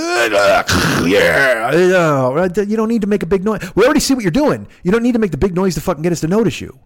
Or maybe they're just taunting me because they sensed I was in from Los Angeles and I was invading their fucking dojo and I was doing baby steps in a 15 fucking loop rubber band. I don't know. Who knows? So I finished my rubber bands and, I'm okay. I'm starting to get a little sweat going on because, I work out hard. And Justin is involved. Justin's throwing a medicine ball against a wall or some bullshit. I'm like, because I feel bad for you, man, because I'm actually they're making me do weights, but Justin's doing all this plyometric fucking stuff that I was like, oh man, that's weird looking. And then Sean brought me over and I had to do lat pull downs, and he had me working with Frog Girl. He started me at like 70 pounds. And I mean, I do those at 160 pounds when I lift. So I didn't want to argue with him. So he put it at 70 and I did one and he goes, how's that feel? And I go, that's really light. He goes, all right, well, we could do like 90. And I'm like, I actually do these with like 150 at home. And he's like, oh, well, let's just get you at 100. Let's just get you at 100. And I knew why he was doing that because he thought that I was overcompensating how much that I lift normally to try to fit in and not look like a pussy at the gym. I could almost guarantee that's why he was like, because he thought I would jump to like 150 just to try to prove a point. When in reality, I do lift. Like I know what I do. I mean, I see the fucking plates. But also, all these machines are different. I'll tell you that because there's a fucking curl machine at my at my gym that I go to now, and I can do like 130 curls on it. You know, if I'm sitting down, if we don't do the dumbbell curls or barbell curls, sometimes I'll just bust out sets on the curl machine. But if I go to my gym where I do cardio, the curl machine, I'll sit down. I can barely do the like 90 to 100 pounds. It's fucking weird. Are we shushing? Mookie? What's wrong with Mookie? Mookie, want us to go outside? She doesn't have to be quiet. She can bark all she wants. Nobody wants to. Believe me, at this point, I should turn the microphone over to fucking Mookie. Nobody wants to hear me talk about. They're like, hey, tell us more about the fucking gym, dummy. No, wouldn't you rather hear a dog bark for an hour? I think I would. So I do the lat pull downs. Oh, Mook wants to. Can you hear her crying? She's all sad. You know what she's sad about? They were dropping the weights. Even she can't believe it, for fuck's sake. She's like, damn it. Let's talk more about Justin's dog. Oh, wait, Mary, you going to go let him out, or what's happening? Am I doing bad things? Mookie and Funchess are the two dogs here. Mookie is, of course, named for Mookie Blaylock, former basketball player, and also Mookie Blaylock, former band now known as Pearl Jam. That was Pearl Jam's first name, as you all know. And Funchess is, of course, named for comedian Ron Funchess. And I know you think I'm kidding. Funchess is actually named for comedian Ron Funchess. It was his special funny? He was funny, right? Funchess, right? That's your guy? Yeah. No, not Ron Funchess. It's Devin Funchess. He used to play for the Panthers. Oh, it's named for Devin Funchess. You told me it was Ron Funchess once. Were you joking? Yeah. You assumed it was Ron Funchess, but it has two S's. I am not a smart person, and now look at me derailing the show here with mistakes. And your lovely people did not even correct me because I even just went, oh no, it's actually named for Ron Funchess the comedian. Because also though I'm saying bullshit half the fucking time, so they're like, should we tell him he's wrong? Probably not. I mean, he'll be mad. I would never be mad. Please tell me that I'm fucking wrong. That's all I ask. So it's named for Devin Funchess. We might as well get to the bottom. Who's Mookie named for? Sort of indirectly for Mookie Betts, but Mookie Betts. we heard his name, and Mary liked that name, so she said. I see. Okay. And you know, of course, Mookie Wilson was a player for the New York Mets a million years ago. And why was he named Mookie? I don't know. As a child, he could not say milk. So he would say Mookie. He would say Mookie, Mookie. And so everybody called him Mookie when he was a child. And now there's a pit bull named Mookie, who also cannot say milk. So that works out great. Look at that. We've come full circle. Funchess and Mookie are pit bulls, and they are lovely. And but I will tell you this: Mookie is jacked. Like Mookie is nothing but muscle, and she is 2 years old. And I saw her. We spent time in the yard where she was running around, going through. There's a tube that she can run through, and they lead her through a fence with treats and stuff like that. And Mookie will run at like 40 miles an hour around the yard. It's fun to watch because Funchess is 5 and Mookie is 2, and they'll race and they'll do this thing where they'll kind of run in almost a figure 8 around the yard, but Mookie will do the figure 8 and Funchess will stop at the 6 and let Mookie continue and then come back and then meet her. And then Funchess pretends like, yeah, we're still doing this. Yay. And she'll run half the course and then stop again and wait for Mookie to finish and then come back and meet her. It's beautiful. Dogs are fucking great, man. They jump, and Mookie does this thing where she will jump on you and she smushes you. Like she puts all of her weight on you. Like she's like almost as if she's trying to score a pinfall in some way.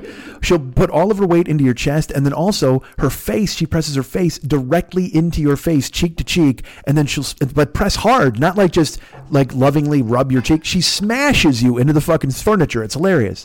And she'll do it all the time. I'm a huge fan. So she does that constantly. And I, I'm not around dogs enough. So then to come here and they fucking jump on me, they shed all over me, which is totally fun. And then she smushes me. And then today, oh man, she got a bath. Mookie got a bath because she has to have some, she's got a whatever, dogs get a skin thing. I don't know. She's got to get some kind of bath. And then she came running into the fucking place. And dudes, so she doesn't have hair to do the wiggle, where all the water goes everywhere.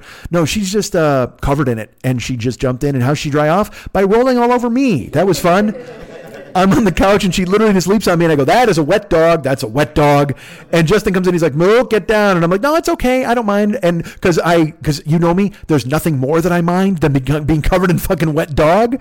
But I'm trying to be, again, I'm a good house guest. I'm trying to be polite. I was trying to get out of doing a show that night. So I was trying to be nice. And sure enough, I'm like, no, that's okay. Your dog can be wet all over me. And he's like, no, come on, Mook, get down. And then Mook did. And then I wring out my shirt and washed my face 47 times, which was nice. But I love being here with them. And I hope they're not sad that I'm talking so much and I'm yelling and swearing. That could be it. Because also they do get scared by tall people. And I guess I'm kind of tall. And also Mary and Justin are normal-sized people. And they're also quiet people. Their house, it's always quiet here. And then I show up and there's a racket. You know who I am? I'm the human equivalent of deadlifters at Sean's gym. That's what I am. So I just come in. It's like crash to the dogs. That's what I am. I'm the deadlifters to the dogs. They're like, pull your shorts down and fucking control yourself. So we're at the gym. I went and did lat pull downs, and then I did some dumbbell presses. And then at the end of this, we lifted for about an hour.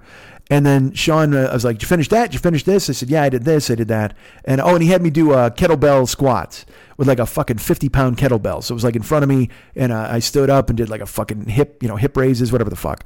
But then the last thing we did, he's like, I don't know what, he took you out for like some cardio in the other room or something. So Justin finishes off with the cardio, and he looks at me and he's like, and it was so funny. It was almost like an afterthought where he goes, all right. He goes, yeah, Justin and I are going to head out here. He goes, I'll tell you what, why don't you do some lateral raises? And if you don't know what lateral raises are, you take 2 dumbbells, one in each hand, and you hold them at your side, and then you lift them to shoulder level, and then you put them down. And Jesus, I probably shouldn't have done that. So he said, "Uh-oh, what's wrong?" Shush. I love the idea.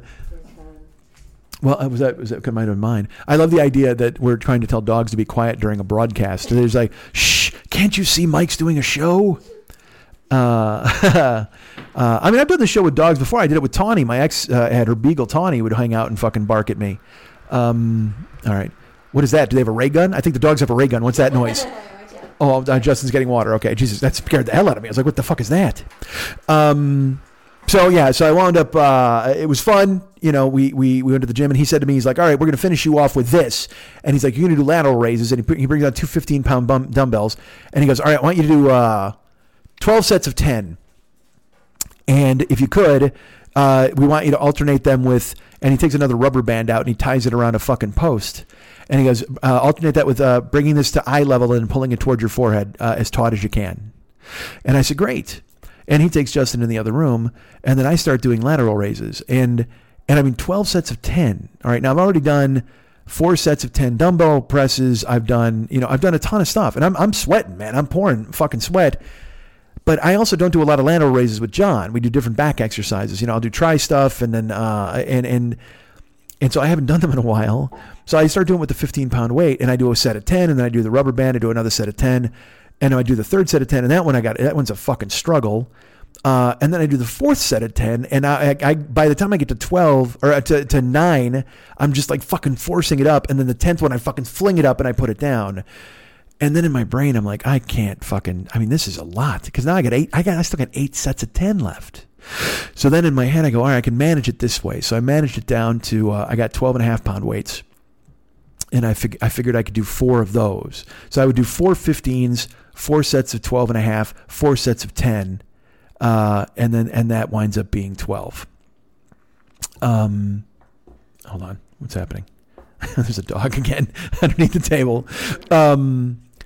But dudes, I'm in the 12.5, and also alternating with pulling the fucking the rubber band. I was fucking fried. Like I was making myself do it because again, you don't want to be a pussy in the other fucking enemy's territory. But and Sailor Sean beat it. He fucking came and shook my hand. He goes, "I'll talk to you later. I'm not even done. Justin's finished."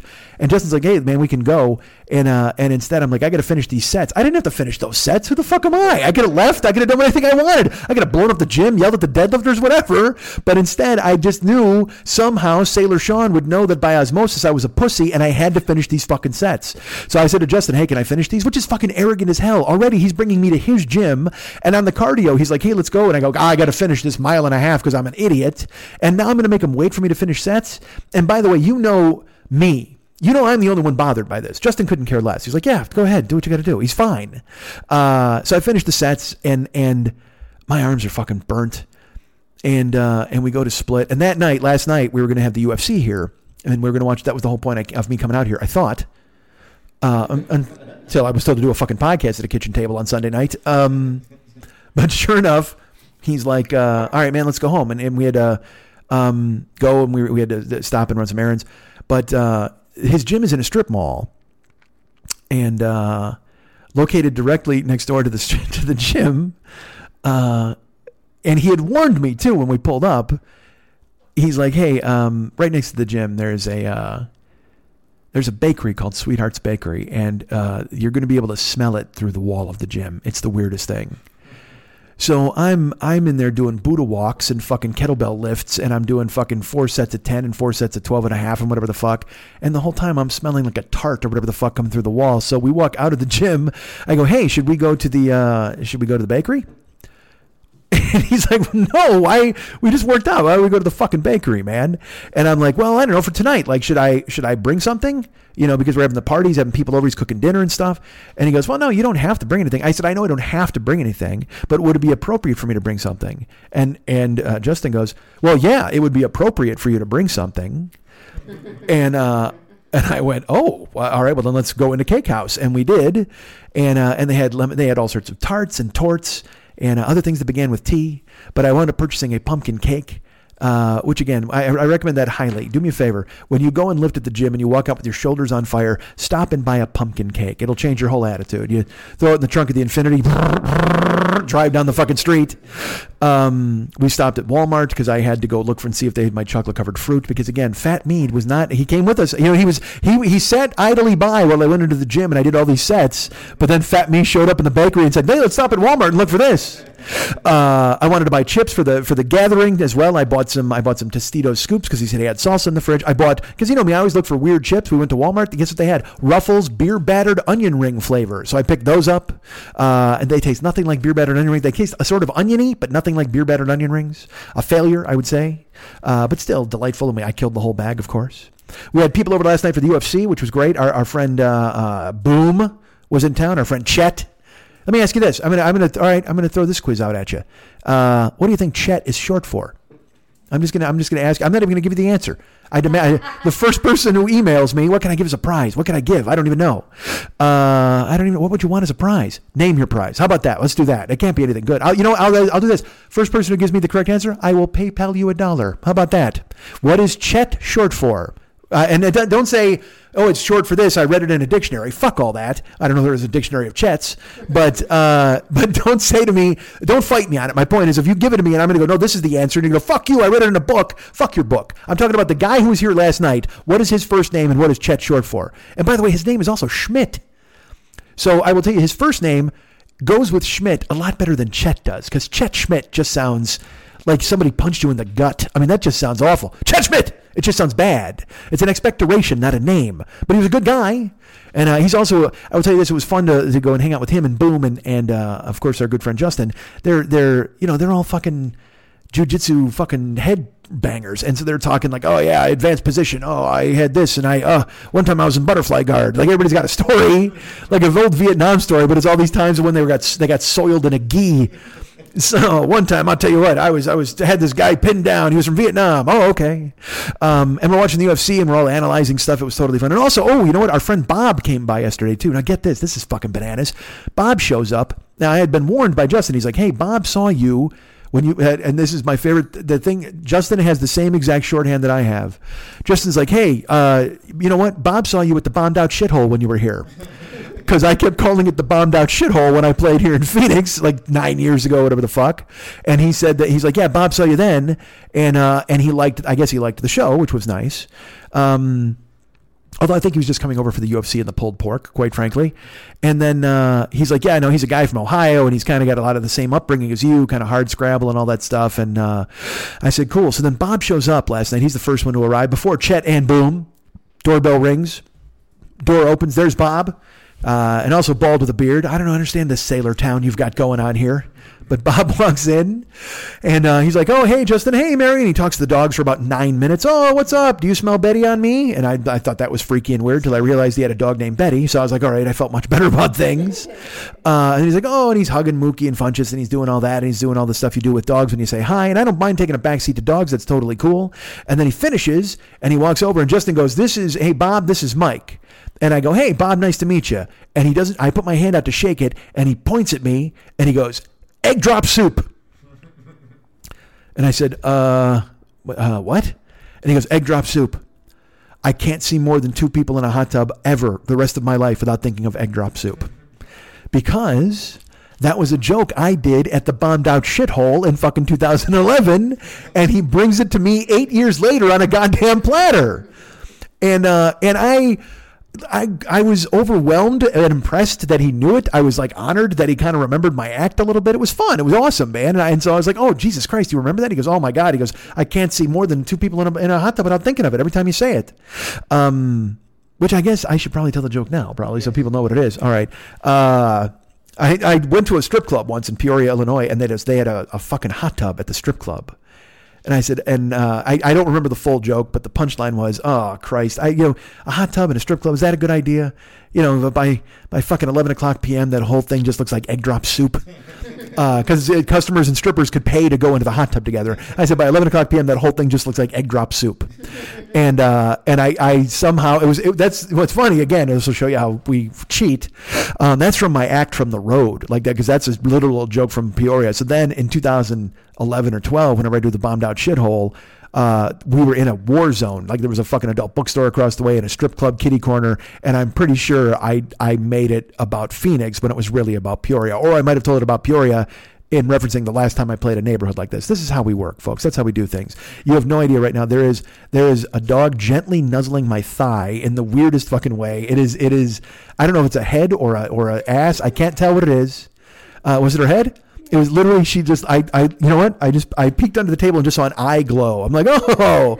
Now, normally that's a good thing. If you ever peek under the table, you're like, you got a head on your thigh and you look down, there's an eye looking up at you. You're like, all right, business is about to pick up.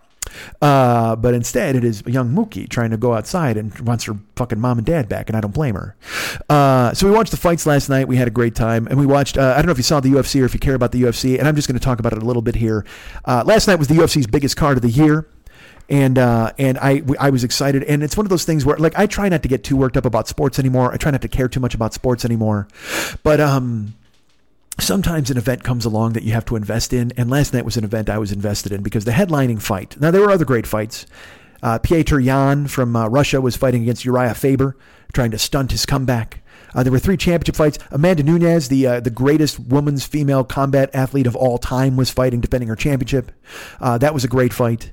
Our good friend, who is that? Oh, we had Max Holloway, perhaps the greatest featherweight who's ever fought, going against Alexander Volkanovski from Australia, another classic battle. And Alexander Volkanovski does it literally the night of his life, fights the fight of his life and wins the belt, which was fantastic.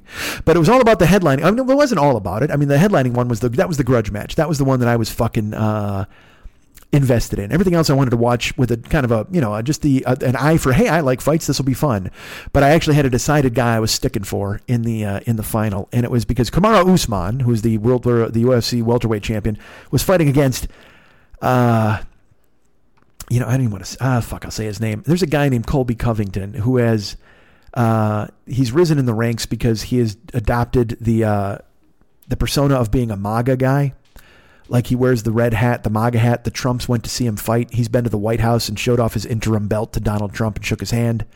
And he plays the role of just a complete and utter douchebag. He shows up in, like, he's combined Ric Flair with anybody who from the Luftwaffe. I mean, it's just, he's trying to be this like white fucking nationalist asshole. He just, and the worst part of it is he's doing this with no conviction whatsoever, because he admits that he's like, oh, I don't really mean this. It's a character to try to book fights. I'm just trying to make fans mad.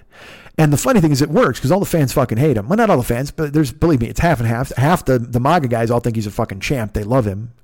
But he's made this bed for himself where he's got anybody. And look, I know you don't like when I get into politics. You don't like when I talk about it. And I don't know much about it. I'm a fucking comedian. What the fuck do I know? I just know what I think and what my opinions are. But anybody who aligns themselves with the people that are in charge right now, you must admit that you are relying and cloaking yourself in absolute ignorance. And you will have to deal with that somewhere down the line, because eventually these motherfuckers will not be running things, and you will have to answer to a cousin or a sister or a daughter or anybody else you might know who has anybody in their life that was harmed by this fucking administration, and you will have to look at them and say, yeah, no, I was totally on board with that. And then eventually when they're gone, and then you try to explain yourself and go, oh no, well, I mean, I didn't agree with all of it. I mean, I only thought about this. No, fuck you. And not fuck you. You guys are cool and I like you. You're my friends. I feel this is always a thin line, because I get letters from people then who are like, hey, you don't know what it's like. And I hear what you're saying. I understand it. And everybody does what they need to do. And nobody wants to hear me preach at them. But I guess in this context, Colby Covington is a guy who has hidden himself and cloaked himself in a vague reference to white nationalism. He's racist. I don't mean that lightly. Kamaru Usman was born in Nigeria, and he came here when he was 8 years old to Dallas, and he became an American citizen. And Covington says he's a fake, says he wasn't born in Nigeria. That never happened. He was born here. He's using Africa to try to get sympathy. I mean, he's just a bad person, Colby Covington. Whether he believes it or he doesn't believe it, the very fact that he would say it and use it to try to make one fucking dime makes him a bad person. So I was invested in seeing him get fucking crucified last night. I mean, I didn't want him to lose. That was the whole thing. We even talked before it was happening. They're all coming to the ring. You know, he comes to the ring to Kurt Angle's theme song so everybody can yell, "You suck," so he can pretend that he's in on it. He carries Donald Trump Jr.'s book to news conferences. He's that kind of a fucking tool bag. He wears a MAGA fucking hat, sunglasses. Kamaru Usman used to train at a gym called the Black Zillions, and the man who ran the gym died. And and Colby Covington said that the guy had died of shame because he realized that he had represented Kamaru Usman as a fighter, and he wished that he would be around to show him what a real fighter was like. And then the daughters of that guy said, "Don't use our dead father to try to sell a fight." And then he doubled down on them. He's a bad person. I don't give a fuck if he pretends that he's doing it for goof or to sell things or make money. Regardless, everybody was just following orders until they say that they weren't. So he was fighting last night, and I wanted him. It wasn't even, like I said, we talked here, and I'm like, I can't handle this if it's a fucking squeaker. I can't handle a 5-round split decision. This has to end in a murder. Like, this has to be, Covington has to get fucking destroyed, just so they can erase any trace of this bullshit. And also, I knew it wasn't going to go away. Yes, she did just hit me in the nuts. That tail. These dogs, they're pit bulls, all right? So I thought pit bulls got their tails cut off. Like, I didn't know that much about them. But boy, Mookie and Funches have crazy long tails, and they swing them with fucking, like, I heard a story that Mookie gets her tails going, so she was in the hallway, and it was hitting both walls in the hallway, and she wound up drawing blood from her own tail because she was fucking so excited and spanking it against the wall, not even thinking about it. And goddamn, they're just sweethearts. Like, she gets her tail rolling, and I just want to smother her in like a hug and go, it's okay, stop, it's okay, you're fine, everything's fine. But they're just so goddamn excited, and she's so young and cool, and I'm going to pet her right now while I'm even talking. Mookie, goddamn it. She's the fucking best. So I didn't want this to be any sort of ending that anyone could question. I didn't want Covington to go, or Covington, I should say, to be like, oh no, it was a mistake, or the referees, or any of that shit. Because you knew he would anyway. Let's put it this way. No matter what happened, he was going to say that. He could have gotten knocked out in the first round. He would have said, oh, the lights blinded me and this is all fake news. He would have done all that shit because that's what he does. And because that's what they all do. That's the new thing. Everyone, there's no truth. There's no facts. There's no stable ground anymore. All of us are fucking swimming in fucking quicksand and trying to keep our balance and not go under. And it's fucking ridiculous. And you see it, and it's crazy making because you want to say, hey, you can't do that. Hey, you shouldn't do that. Hey, you did that. No, I didn't do that. Well, you shouldn't do that. I didn't do that. Well, why are you doing this? I'm not doing this. And then they fucking do it. And then you go, why did you do that? And you go, what? You wanted me to do that. I didn't fucking want you to do that. Sorry, Mook. So that's what kind of an asshole this fucking guy is. And so I just wanted him murked, man. I wanted a fucking blood spot wherever the fuck he was standing. And I even said, we were talking, I go, I don't give a fuck how this ends as long as it ends definitively. I don't give a fuck if Fan Man from the Evander Holyfield Riddick bullfight fucking comes piloting in and lands on him in the octagon and breaks his neck. That's fine. I'll take that as a finish as long as he never gets to fight again.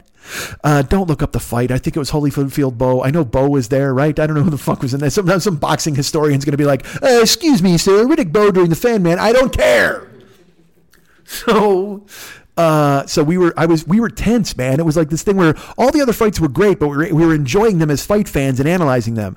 Once the fucking main event started, it was dead serious in this fucking house. And I will tell you, I was very pleasantly surprised to find out that Boom and, Chet left before the main event, but Boom and Justin and me and Bob were all of a like mind. Because we all wanted that. And because Bob, I'll tell you what, here's the best part. Bob didn't even know who the fuck this guy was. Bob showed up and he's like, so who's in the main event tonight? We go, watch this promo. He watches it. He goes, oh, that guy's an asshole. I'm like, yes, he is. He is. Won't it be great to watch him get punched? I was so excited to see him get punched over and fucking over again. But the problem with all of this is he's a good fighter. He doesn't have a lot of power, but he has an endless gas tank. And he keeps the pressure on, so he will fucking hit you 100 times. He'll just come flying at you. He's also a fantastic wrestler, but Kamaru Usman, also a fantastic wrestler. So that was something I wanted to see, is these two guys in their wrestling go fucking head to head. Well, oftentimes when you have a fight where guys are specialists in one or the other, when you get two wrestlers fighting or you have two strikers fighting, it'll wind up on the ground or it'll wind up never being a wrestling match. And that's exactly what we got last night. We got 5 rounds of a fucking fight where guys were just punching each other in the face. And there were moments where Covington hit him and fucking starched Usman, and Usman stood straight up, and you're like, no, please, no, don't fall. You know, it's just, I was invested in a way that I haven't been invested in a fight since Spider and the Diaz brothers, man, which, by the way, that is a fantastic band. You should check them out. Spider and the Diaz brothers. And also a fantastic detective show and a wonderful Saturday morning cartoon. Have I covered all of them now? So you guys don't have to write me with those? I hope so. Spider and the Diaz brothers, Sundays at 9.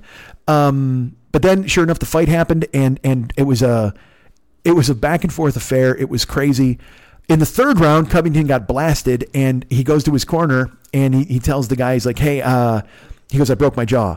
And they're like, 2 more rounds. That's the thing I love about fucking MMA or any combat sport. The guy's he's basically telling you, hey man, I'm in a lot of fucking pain here. But coaches aren't there to fucking, they're not going to hold your nuts and tell you everything's going to be okay. This fucking dude, he just goes, I broke my jaw. And the coach goes, 2 more rounds, Kobe. And Colby, and he goes, I broke my jaw. And he goes, all right, what you need to do here is you need to stay away. And they weren't even entertaining the fact that he had broken his jaw. They weren't going to listen to it. They weren't going to humor it. They were trying to make him forget it so he could just go ahead and fight a fucking goddamn battle. And he came out for the 4th round, and then he put the pressure on again.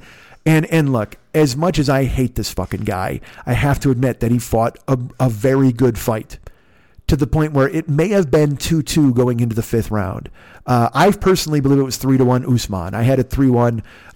Covington won the first, and I think Usman won the next 3. But here's the deal, man. I at that point, when it could have been 2-2 and it could have been 3-1, and I don't fucking know. And so now I'm preparing myself for a squeaker. Now I'm preparing myself for controversy. Now I'm preparing myself for him to fucking win. And dudes, listen to me. If he wins this fight, it's fucking awful. If he wins this fight with a broken fucking jaw and gets to pretend like he's fucking Rocky and he dominates and he's the fucking heart of a champion and dude, MAGA heart, whatever the fuck you want to call it, I would have lost my fucking mind. I wasn't ready to deal with it. I just wasn't. And like I said, he fought a great fight, but I couldn't. Yeah, he's a great fighter, but he's just a terrible fucking person. And aren't you tired of seeing terrible people win? Aren't you fucking tired of seeing terrible people get ahead? I know I am. So they come out for the 5th round, and like I said, he's got a broken jaw. And also, by the way, Kamaru Usman, not a mark on him. I mean, he might have had a swell under his eye, but he looks like a fucking statue coming out to fuck a guy up. And Covington is just bloody, or the gash under his eye. He's all fucked up, broken jaw. And again, like I said, balls the size of a fucking Volkswagen to come out and fight with all that fucking going on in his skull, and still taking it to Usman, because then he starts taking it to him in the 5th round. And all of us in the room are looking at one another like, this can't happen. I go, this can't happen. I can't, there's got to be like a power shortage or something. Please turn the lights out. I can't, this fucking guy can't win. And then with 4 minutes gone in the round, and also the announcers keep talking about Covington, and there's another thing, they're fucking carrying water for this asshole, where they start saying, all the things Colby did was to try to sell a fight, and he has no vices, he's a guy who takes care of his family. I don't give a fuck. You're not going to explain one thing to me that makes me want to like this guy. It's not going to happen. He's a shitbag, because I'll tell you what, if he's everything that he's saying he is, he's a terrible fucking guy. But if he's just using that persona to try to make money, that's fucking worse. We got enough trolls in the fucking world. We don't need one walking around with a goddamn title belt and fucking throwing it in everybody's goddamn face. And I shouldn't care. I know I shouldn't care this much about sports. I shouldn't care about a fight. I shouldn't care about any of this. I'm stealing space on my friend's futon to eat their free pulled pork. I know that. I'm not a guy who you should care about what he thinks. But Jesus Christ, I couldn't. I wasn't. I love fights, and I love fighting. It's fun. I talked about this with the Bears. In the beginning of the season with the Bears, I like when the Bears are good, because then I can kind of indulge myself and listen to sports media, and I can listen to talk shows and hear people talk about the Bears, and they say good things, and there's an actual discussion. If I have to just listen to what the fuck is wrong with the Bears, why does their quarterback suck, and all, it's just, there's no fun in it. Sports are supposed to be fun. And if this fucking low-rent Gehring is going to win a fucking belt, I can't watch. Because I like fights. I like watching it. I have to skip a bunch of shit because he gets involved in it. It makes me sick. It's terrible. That is a thirsty dog. Well, what's funny is because we were talking, again, they live in a desert, and Mookie doesn't drink anything. It's the weirdest thing. Like we were saying that Mookie drinks like once out of the bowl a day, maybe twice, and she doesn't sweat. She doesn't pant. So she just must be a person who doesn't. But Funches apparently needs to drink a lake, because Funches was just going off. Well, you know what, though? Funches had a fucking stuffed toy in her mouth for the past 5 minutes, so maybe she got all dried out. Funches does this. All right, you know how dogs they have their own cute thing that they do? Funches has toys that are like soft felt toys, and when she's not trying to tear them apart with her vicious teeth, she will lift them up and she'll bring them to you to go, look, I have a toy. And I asked Mary, I said, am I supposed to take the toy? And she goes, no, she just wants you to see that she has it. And it's her security toy. It's like a little blanket. And she goes, you can pretend to take it, and then she'll turn her head away, and it's like a little game. But, don't tug on it or any of that stuff. And, because they're... I don't know anything about pit bulls. So again, all I know about pit bulls is certainly the things you're told and the things you read. And both Mookie and Funches are pit bulls, and they're the sweetest, nicest, fucking happiest dogs I've ever seen. I mean, they jump on you and just sit on you, and they do this weird, because I didn't know if they were smart or dumb. And because I don't know if dogs are smart or dumb. I had no idea. Because I know owls are smart, right? Aren't they? Or at least that's what TV tells me, right? And birds are smart, supposedly, even though they got tiny brains. And some dogs are totally smart, but other dogs, I guess, just operate on instinct. So I asked them, and I go, are these dogs smart? And they said they're not known for their intelligence, but they are known for their kindness and their loyalty. And it shines through because like Mookie will come and, like I said, when she smushes your face, when she puts all of her body weight on you and pushes you, it's almost like she's trying to merge with you in some cool way where she wants to be so loved by you that she wants to be a part of you. It's great. And she'll sit. Also, this is a weird thing too. Like, that's why I asked if they were smart. Like, Mookie will look in my eyes. Like, and I don't know if she's trying to trick me into giving her a fucking bone, or if she's just looking at me like I'm a fucking, I don't know, like an intruder in the house. But she'll literally stare at me, like in the eyes. I'll look at her and she'll look at me and just make a face, like kind of, and then she'll lean her head backwards and her tongue will fall out. Dude, fucking dogs are awesome. How great are dogs, right?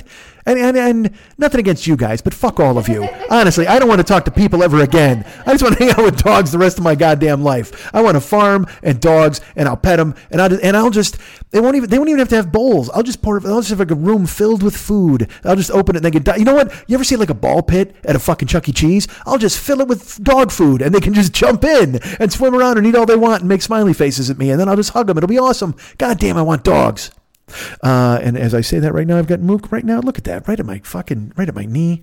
God damn, I need a fire and a goddamn thick book and a pipe. This is fucking perfect. I feel like a goddamn weird hunter who's just come in after a long day, traipsing about with his hounds. So they go, there's 4 minutes into the fight, and it looks like Covington might pull it out. But he's bleeding and he's fucking staggering, and then Usman hits him with a fucking power shot. And I should also tell you this. I've lost an hour in the air. So this card lasted 4 hours because there were 3 title fights. It was fucking, we watched, not only that, we watched the prelims. So we were watching 6.5 hours of fights. And Mary had gone to a Christmas party to say hi to some friends, and then she came back in the middle of it. And Mary is not ignorant to the UFC. She actually likes Amanda Nunes and wanted to see her fight. And Mary's a sports fan, so she knew what was going on. But then she also had to turn in before the main event, so she went to bed before the Covington-Usman fight started. And Chet left, so it was just me and Boom and Bob and Justin. And when Usman hit him with that shot in the 4th round, again, it's almost.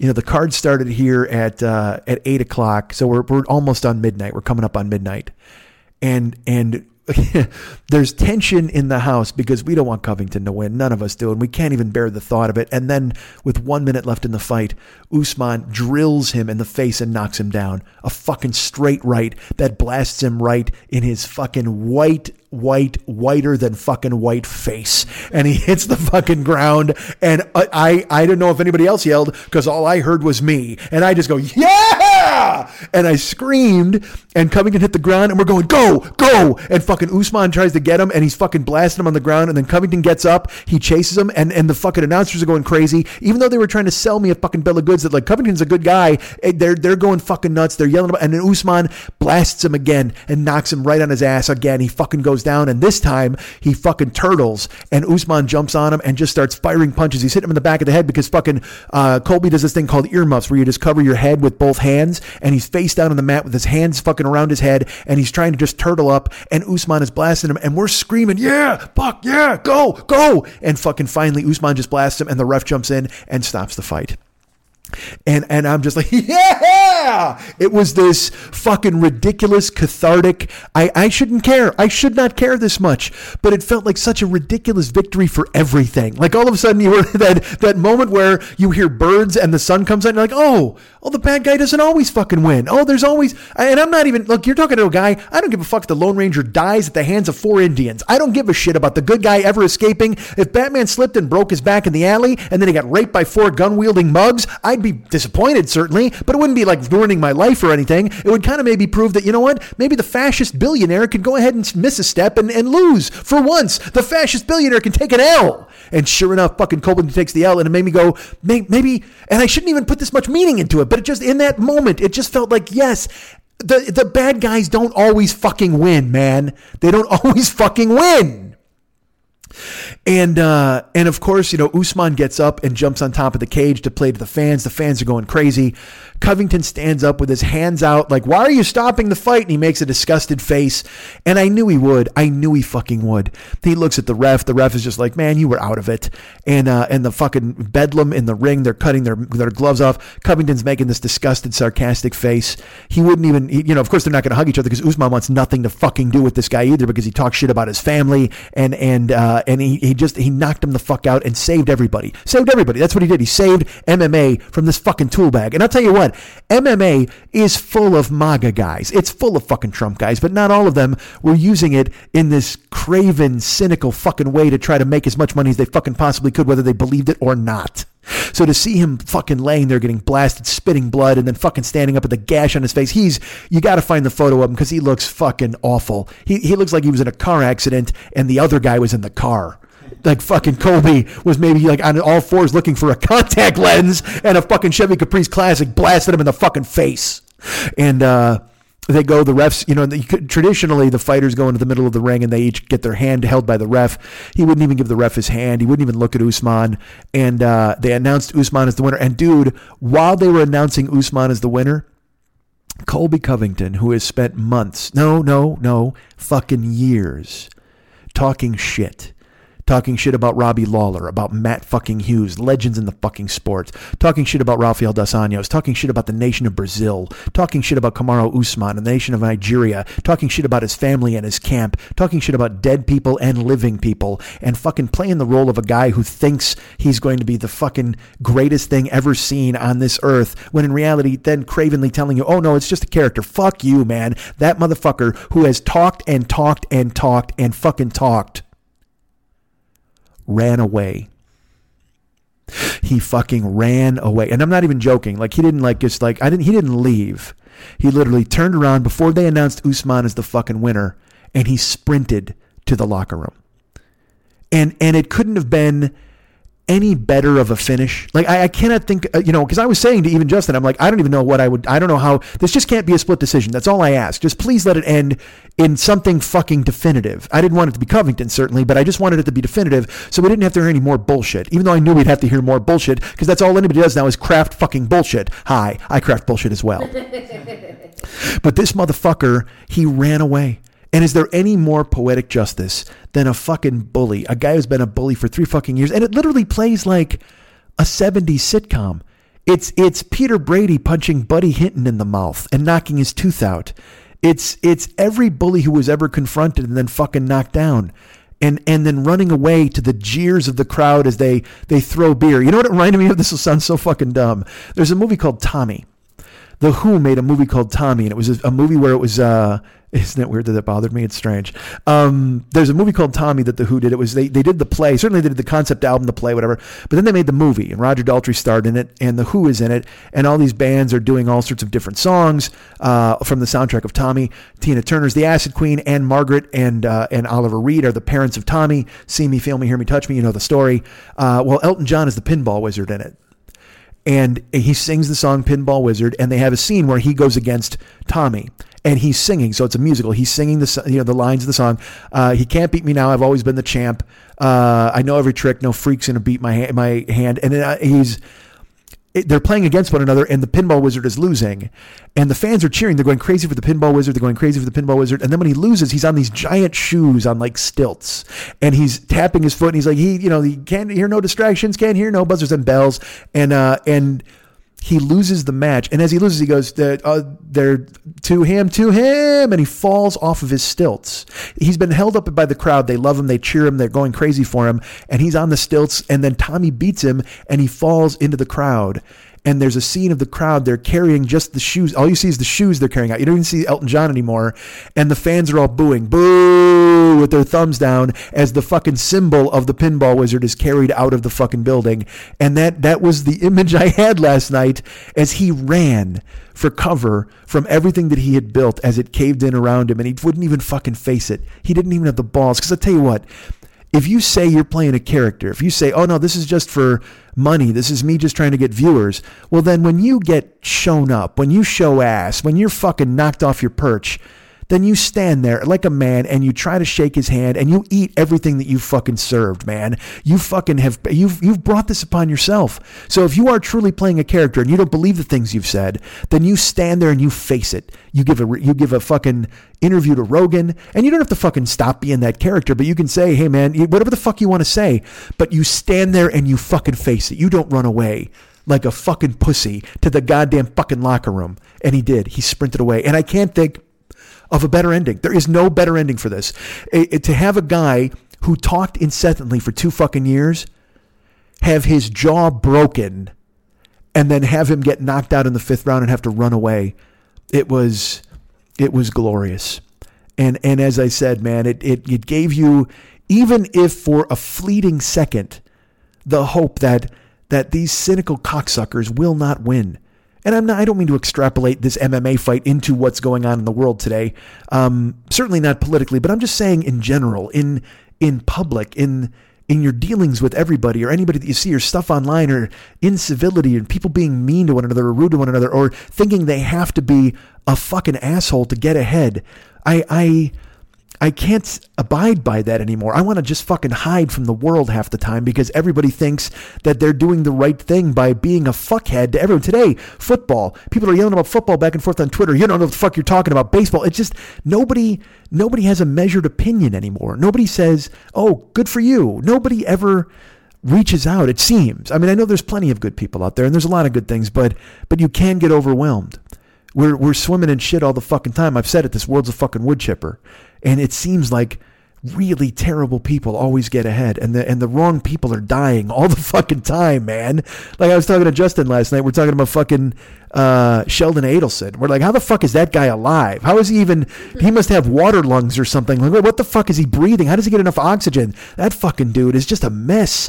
He's like Pizza the Hut, like from that movie. You're just a horrible guy, and he just exists, and this evil exists, and you get exhausted by it. And to see even one tiny shred, even if it was just evil behind a mask, to see it thwarted for one fucking night, and also in the most poetic touch by a guy who's an immigrant from another country and whose family has fought hard to become assimilated and be good citizens of the place they want to spend the rest of their life, and to see that fucking loudmouth have to eat it and run away like a fucking bitch, worth every fucking second.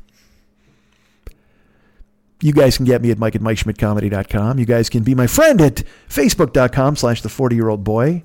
You can get me at Twitter or follow me on Twitter, Twitter.com/the40year-old boy. This is always the weird part with people here, because now it's like just weird plugs, and they're like, we want to go to bed. And I'm like, please go. I don't want to make you prisoners. So I'm at Facebook.com/the40year-old boy. You can follow me at Twitter.com/the40year-old boy. I'm at Instagram and Snapchat at Mike40YOB. Can you believe it? Yes, I am. Instagram and Snapchat. I actually put up a Snapchat story this week. I heard nothing from anybody, so it disappeared into the ether. I'm a sneak attack guy on fucking Snapchat. But I'm at Instagram, as I mentioned, and Snapchat, Mike40YOB. Go ahead and find me at all those places. Ryan Dirks does all the web stuff for this show. He's the coolest. You can go ahead and find him at Facebook, Facebook.com/Ryan Dirks. Reach out to him, have him be your friend, have him be your pal, and tell him he's great, and thank him for doing the web stuff. Tell him, by the way, that I owe him an email. I say it every week on the goddamn show. I'm sure he hears it all the time, and yet he's waiting patiently by his electronic mailbox, and it never shows up. Eventually, sir, you know why? Because I've got a list, and you're on it. I've got plans. And our good friend David Hernandez, of course, is he does all of the.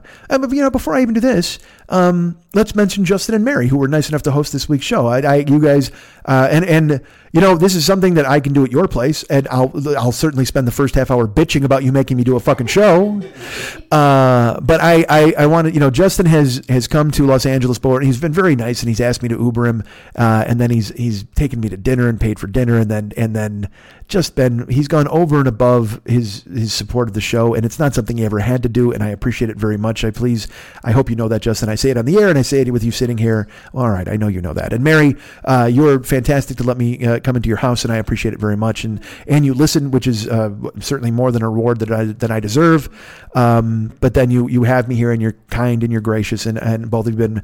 It's. I've been doing this 12 years, and I was just, Comedy Film Nerds, my friends at Comedy Film Nerds did their last show, And they've been doing theirs for 10. And people are going, man, I can't believe you did a fucking decade of shows. Think about that. That's amazing. And they did their live show, and on the fucking marquee it said, we gave you a decade of this. Almost like a threat. You know what I mean? Like, we gave you fuckers a decade of this goddamn show. And I laughed because I was like, oh man, they've done that for 10 years. A decade of that show. How quaint. Because I've done 12 years of this fucking show, and you know why? Because of people like Justin and people like Mary who are gracious enough to support the show. Not only support it by being kind with letting me stay at their house or coming to visit me or buying me dinners or granting me gifts, whatever the fuck, but by listening and laughing and caring. That's the most important fucking thing of all. Is if you care about this, it'll probably still exist. And you know, I have to tell myself that every week now when I do it. You got to care about this, man. It's your job. It's your life. And it's not just me. You know, I get people writing me who've been listening for 10 years or 8 years or whatever. And people will say, I can't believe you're still doing this. Some guy he wrote me and he's like, hey man, I haven't listened for 4 years. I thought you'd be a big star by now. I'm like, nope, not yet. But I'm glad that you took a 4-year hiatus and came back to check, because that means I left a fucking impression on you. God damn it. You fucking buzzed back in after 4 years. Hey, I wonder what Mike Schmidt's doing these days. Still this, and still doing it fucking well. Thankfully, because of Justin and Mary and all of you out there. So thank you all very much. David Hernandez does all of the artwork for this show. Certainly, he's the best. All the music as well. All of the Christmas fun stuff that you're hearing on these episodes in December are all out of his brain and my brain, some of them. But he is the king of doing all the cool stuff. You can find him at facebook.com/David Mex Hernandez. And reach out to him and be a friend there, and then go look at his photos and see all of the artwork he's done. And also, if you want to join the Westside 86 Jokers fan club, you can do that because he has done all the artwork for that page. You'll see amazing, unbelievable paint jobs of the Joker and things like that. And also, let me tell you this: if you don't care for the Joker on the Westside 86 Jokers page, and you don't care for the artwork he did for this show, he's got a Facebook page, a closed group. Shh, closed. It's called This Is Dumb, That's Dumb, You're Dumb, I'm Dumb. And he's got all of his characters. He's got McGrumpus, who's there, who's absolutely fantastic. He's got Hot Tits Terry, I think was her name. I think if I remember correctly, she's wearing bikinis and see-through clothes all the time. He's got a Russian nesting doll of Christopher Hitchens who will impose all sorts of different advice as you take it apart. That's there, and it's fucking great.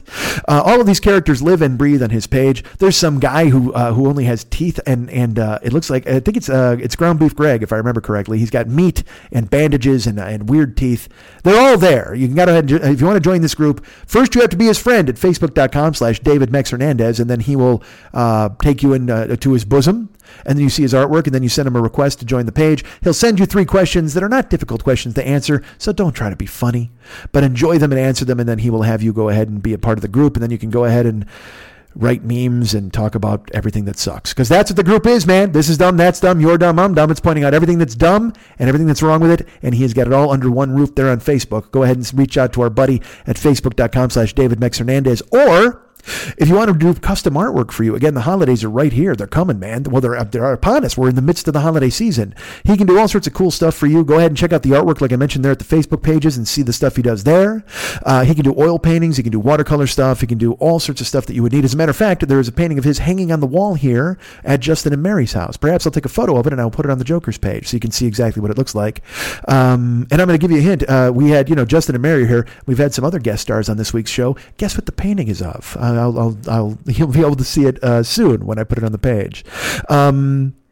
But he's got that going on. You go ahead and hire him to do whatever the fuck you want. Any sort of Christmas gifts. He'll do your Facebook caricatures. The man is for hire. And you got to contact him at facebook.com/David Mex Hernandez. Also, you can check out his website if you're looking to see any of the corporate stuff that he had done in the past, which is, I just like to say this because then the cadence of it is a perfect end for me on the way to go out and get to my plugs. So I'll tell you should go to David's website at artbydmh.com. Visit his Facebook page. Be his friend. Go to This Is Dumb, That's Dumb, You're Dumb, I'm Dumb. But you should also go to visit his website, artbydmh.com. Just in time for this season, Sluggy Records is proud to bring you a very 80s Christmas. For the first time in this TV offer, you'll get holiday classics performed by all your favorite stars of the 80s. You'll get Yuletide hits from Thomas Dolby, Aha, Wham, Mr. U2, and this Ode to Santa by Gary Newman. His name is Claus, and he makes all the toys. Then he brings them to all the good girls and boys. He's Claus. We can dance if we want to with a with a corncob pipe and a button nose and two eyes made out of gold. So we can dance, everybody take a chance. We can dance with a snowman with no pants. It's a frosty dance, it's a frosty dance. He ain't got no pants. Well, it's Christmas Eve, alright. And Santa will be gone all night. So now my work is done and I can have some fun. And I'll be dancing with an elf. Oh, oh, oh, dancing with an elf. Oh, oh, oh, dancing with an elf. Well, she's pounding beers and she's got pointy ears. And I'll be dancing with an elf. Oh, oh, oh, oh.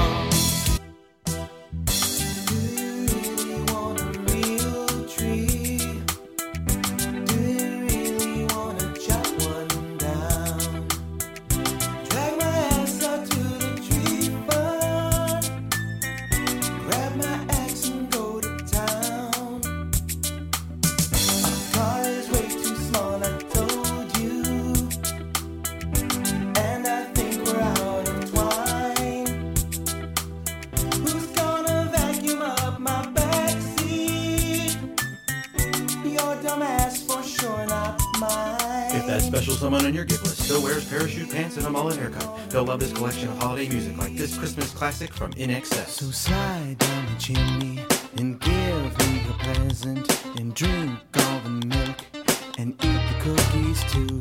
And eat the cookies too. Santa, you're my guy. Oh, happy holidays to you. Happy holidays. It makes no difference if you call it Kwanzaa or Hanukkah. Whether you're Gentile or Jew. Happy holidays. Oh, happy holidays to you. But I should do. How can you just leave me standing alone with the hammer and wood?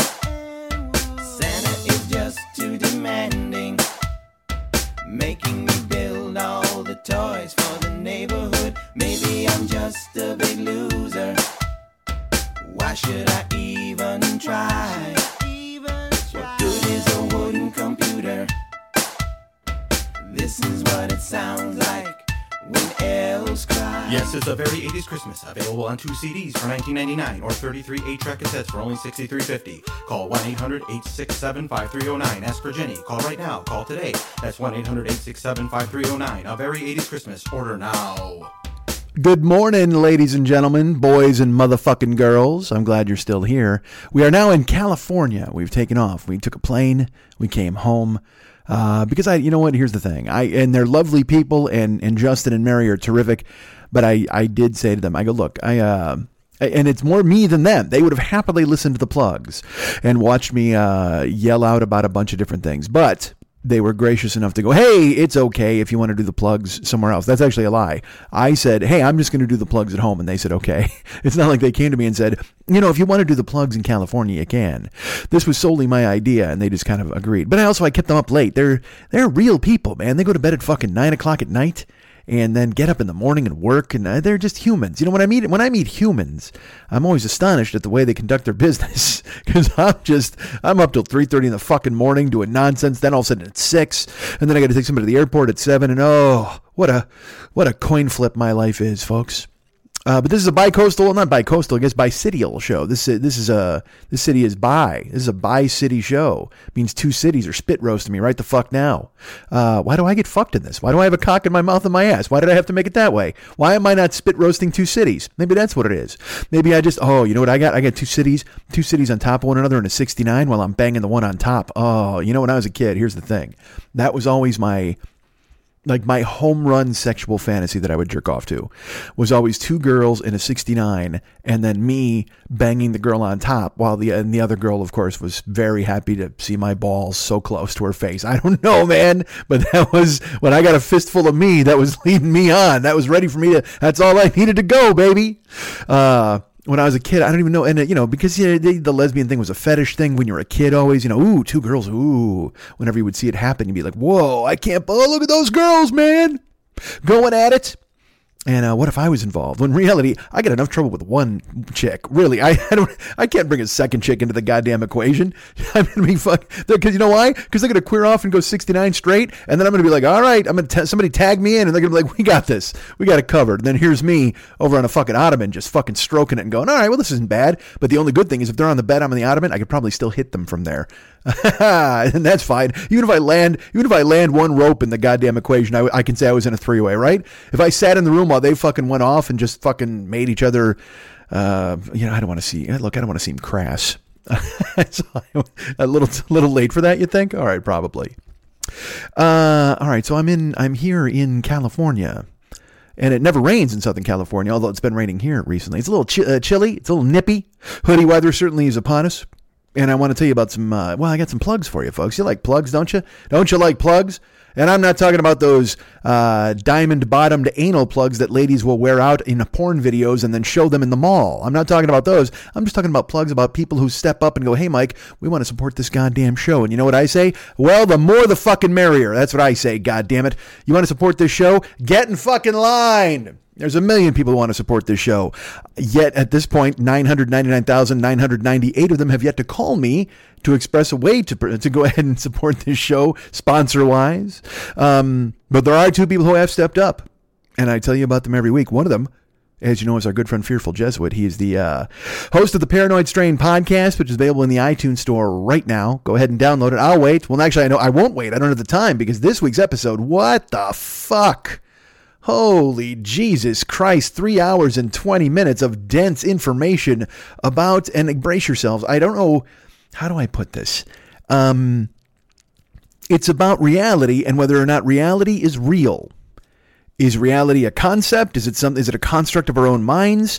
Is my green your blue? Is your blue my green? I don't know, man, but it's stuff that Dana Unicorn and our good friend Fearful Jesuit tear apart in this week's episode. And here's my favorite. This opens up and he's talking and he's like, we've got it's a quick tour of ideas over the past couple thousand years. But in the middle of it, he goes, a quick, and then there's a beat. And then that's what Jesuit says. And then Dana jumps in and she goes, quick-ish.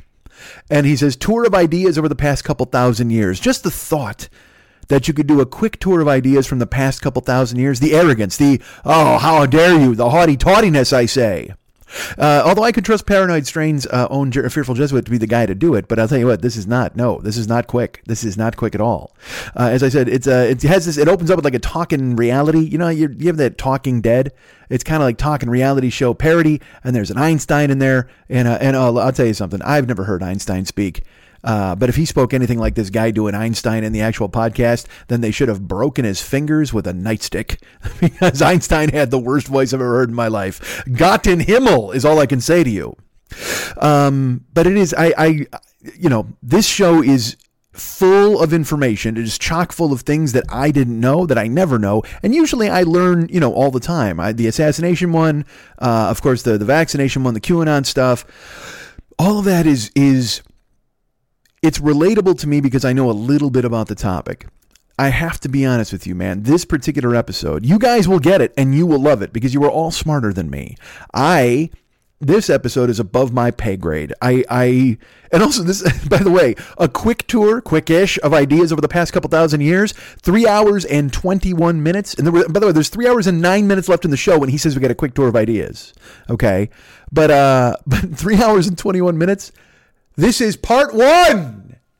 What the fuck? See, I always wonder about you guys listening to me for any length of time. Nobody wants to fucking hear me bleat on and on for whatever. And yet I still put out 2 hour fucking shows every week, which is quite frankly a mistake. I'm not going to lie to you. I don't know why I'm monopolizing that much of your time every goddamn week. But you're nice to indulge me and let me do it. Well, and I'm not even educating you guys. This is 3 hours and 20 minutes. Part one of Is Reality Real is 3 hours and 20 minutes. And it is just... it is crazy how much information is chock full in here. You get, and also, you're thinking to yourself, well, Mike, that sounds daunting. Well, I'll tell you what, it's not daunting at all. It's not for you guys with your supercharged monkey ganglia. You'll be able to parse it yourselves. You'll go ahead and listen to the show and you'll know exactly what's going on. All of you out there with your tiny spectacles and your pipes and your graduation mortarboards on top of your fucking heads, you'll get your pointers out and your chalk and your chalkboards. And you'll Will Hunting the shit out of this show. You guys will appreciate it. I'm dumb. I can barely figure it out. He's talking about the Mandela effect. or the Mandela effect. I think it's the Mandela effect. And again, my brain goes, I hear Mandela and I think of Nelson Mandela and I think of mandible. And then I think of I'm not joking. This is how my fucking brain works. They're like the Mandela effect. And I'm like, Mandela or mandible. Mandible's mouth. Mandela was in jail. Hey, what did he eat when he was in jail? Didn't he go on a hunger strike? And I had to Google Mandela hunger strike. That's how my fucking brain works. And then I had to rewind the fucking show because I probably missed like 2 minutes of the Mandela effect or the Mandela effect and every other fucking thing they were talking about. Lots of swearing from Dana this episode. I don't know if I'm on board with that. I like Dana. I like to imagine her as a tall Norse goddess, blonde and strapping. You know what? I always imagine her wet. And I don't mean that in a sexual fashion. I just mean dripping wet, like her hair and stuff. Like she just got out of a steam room. Oh, that's how I feel about Dana. You know what? She got out of the smartest, most intellectual, book-filled steam room you've ever seen in your goddamn life. She busts out a Scottish accent at one point. They talk about Descartes and Kant and Plato. Oh, my. Although they take a swipe at me, and I got to admit, I didn't care for that. They said podcasting. Now, Dana says this at one point. She says, podcasting without higher mental functions would be a real pain in the ass. Which is not to say some podcasts we've heard aren't making a valiant attempt. Well, fuck you, Dana Unicorn, coming at me. You want to subtweet me? That's fine. But I promote this goddamn show. I will not have you tear me asunder in front of our shared listenership. At one point he says he's going to re-examine all of history from a mystical woo-woo perspective, which I imagine to mean like people, you know, like you always hear people say, oh, he's pitching woo, or they're talking woo, which means mystical, magical garbage, mumbo jumbo, so to speak.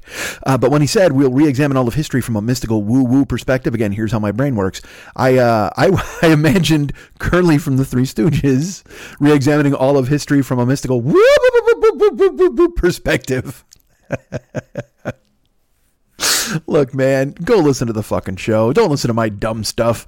If you want to hear the Outer Limits theme song or a sting, it's actually more of a musical sting from the Outer Limits, and then the theme song from the Twilight Zone gets involved. I learned the phrase the reality-based community, and that's not about reality shows. That's applying to people who believe in reality, the reality-based community, which seems... So you mean people, basically? That's who the reality-based community are or is? There is, and again, like I said, it's not all... medicine. There are desserts involved. As I mentioned, the Outer Limits, Twilight Zone. There's a musical youth reference where they're passing the duchy on the left-hand side. So it's not just a spoonful of medicine to make the sugar go down, or the sugar with the medicine, or whatever the fuck. Who knows what the fuck that means? It does contain the sentence, Socrates was an amazing dude. That's important. Socrates, I guess, didn't believe in writing down his ideas. This is another thing they fucking said. Socrates didn't believe in writing down his ideas because he thought it generated laziness in thinking, argument, and memory. And I gotta be, I like any guy who uses his own laziness as an excuse to say that he's not lazy. That's not bad. Hey, man, why don't you write shit down? Wouldn't that be more effective? Nah, that promotes laziness. Well, isn't it lazy to not write things down? No, how dare you, Socrates says, and then he throws hemlock in their eye. And then, you know how many people he killed with that thing? When he was talking, he's like, laziness and thinking. And they're like, what about, it's lazy to not write shit down. Ha, hemlock attack. And guys are rolling on the fucking ground. I learned about Schopenhauer. Now, what I learned about Schopenhauer is he's not a conductor. And I learned that the people who follow Schopenhauer, first of all, I don't even know the fuck follows a philosopher, but good for them. But Schopenhauer has the people who believe in Schopenhauer stuff are Schopenhauerians. I learned that from a professor who would not stop talking. I'm not going to lie to you. I don't know. They turned the microphone over to this professor, and I pictured Jesuit and Dana tied up in a corner in a closet somewhere as this motherfucker just went off. But it's fantastic. You have to listen. Again, Socrates is in there. Oh, there's also, you get this. He talks about a fucking, like a professor named George Berkeley. Okay. But the guy's not named George Berkeley. He spells his name George Berkeley, but you pronounce it like Barkley. And then fucking Jesuit is trying to explain it. And he goes, it's George, it's spelled as Berkeley, which is the university that he hopes Awkward Jesuit will attend someday, but he pronounces it as Barkley, and who is the round mound of rebound. And I'm like, oh, there's something. Again, like I said, past the duchy, there's a lot of things in there that I understand. I understand the round mound of rebound, certainly. Fuck Kant, Descartes, and Plato, oh my. But I know who the round mound of rebound was. And then Dana leaps in just at that moment, and she goes, oh my God, did you just make a sports reference? which is perfect because, again, they don't fucking ever talk sports on there. But again, it was enough to keep me roped in. I'm like, yay, finally. And then he says, he goes, yeah. And then he kind of shifts away to a point where he's like, yeah, I don't know if I said it right, but I think Barkley is the round mound. Like, he kind of second guesses himself, but then like he's proud of the fact that he made a sports reference, and she even points it out. And in my head, I'm like, cool, man, they made a fucking sports reference. And then he says, well, and then he mentions that Barkley, he goes, we're paying attention to Berkeley, or Barkley, the professor, not Barkley in the Miami Heat sense. And, oh God, Dana, he was so close. Dana, he was so close to having a proper sports reference because Barkley certainly was the round mound of rebound, didn't get near the Miami Heat. He is a Philadelphia Sixer and a Phoenix Sun. And off the top of my head, I don't think he was ever a member of the Miami Heat. So and even if he were, it would not be appropriate to refer to him in the Miami Heat sense. You would have to talk about him as a Sixer or a Sun. But that's fine. He tried. Like, our buddy Fearful Jesuit took a shot at it. You know who would have known that? Awkward Jesuit. She needs to know that kind of knowledge to get into Berkeley, not George Berkeley. Don't get into, listen to me. Awkward Jesuit, I hope she gets into University of Cal Berkeley. I hope she does not get into George Berkeley. Unless she's riding George Berkeley through a frozen outpost and has to cut open his stomach to keep her hands warm. Maybe that's what she does. Is George? Do you think George Barkley's a tauntaun? Perhaps he is. I don't know. But you got to listen to the show. Paranoid Strain. Is reality a thing? Is reality a real thing? You'll want to find it out right now. Download it at the iTunes store. And I got to be honest, man, I don't know if your iTunes works or other people's iTunes works anymore because they fucking, they got that Catalina, they're updating the fucking systems, and there's Apple Music now. So as far as I know, you can find it in the iTunes store under podcasting or in the Apple Podcast window or Apple Podcast app. I think it is. Go find The Paranoid Strain. Fearful Jesuit are the host. Dana Unicorn is doing a ton of heavy lifting in this show. I won't lie to you. And they're killing it, man. They're talking about reality. And again, completely, I don't pretend to know a lot of what they are talking about. You guys will get it, and you will know a lot more than I am. I will, because you're smarter than me, which I get. It is above my, I cannot stress enough, above my pay grade. But I was fascinated as I listened, and it was a thing, again, this is who I am. They're talking about all this really deep, intense, informationally dense stuff, and then they'd say "Pass the Dutchie" musical youth reference, and I'd go, "Oh, I get that. I know what that is. I know I know who Socrates was. He's in that Bill and Ted film." But you guys will get it. And if you want to contact Fearful Jesuit to tell him how fucking amazing his work is, paranoidstrain@gmail.com. Paranoidstrain@gmail.com. Write him a note that tells him that you love us. And don't even mention his show. That'd be even funnier. Hey, man, you ever listen to this 40-year-old boy podcast? It's fucking great.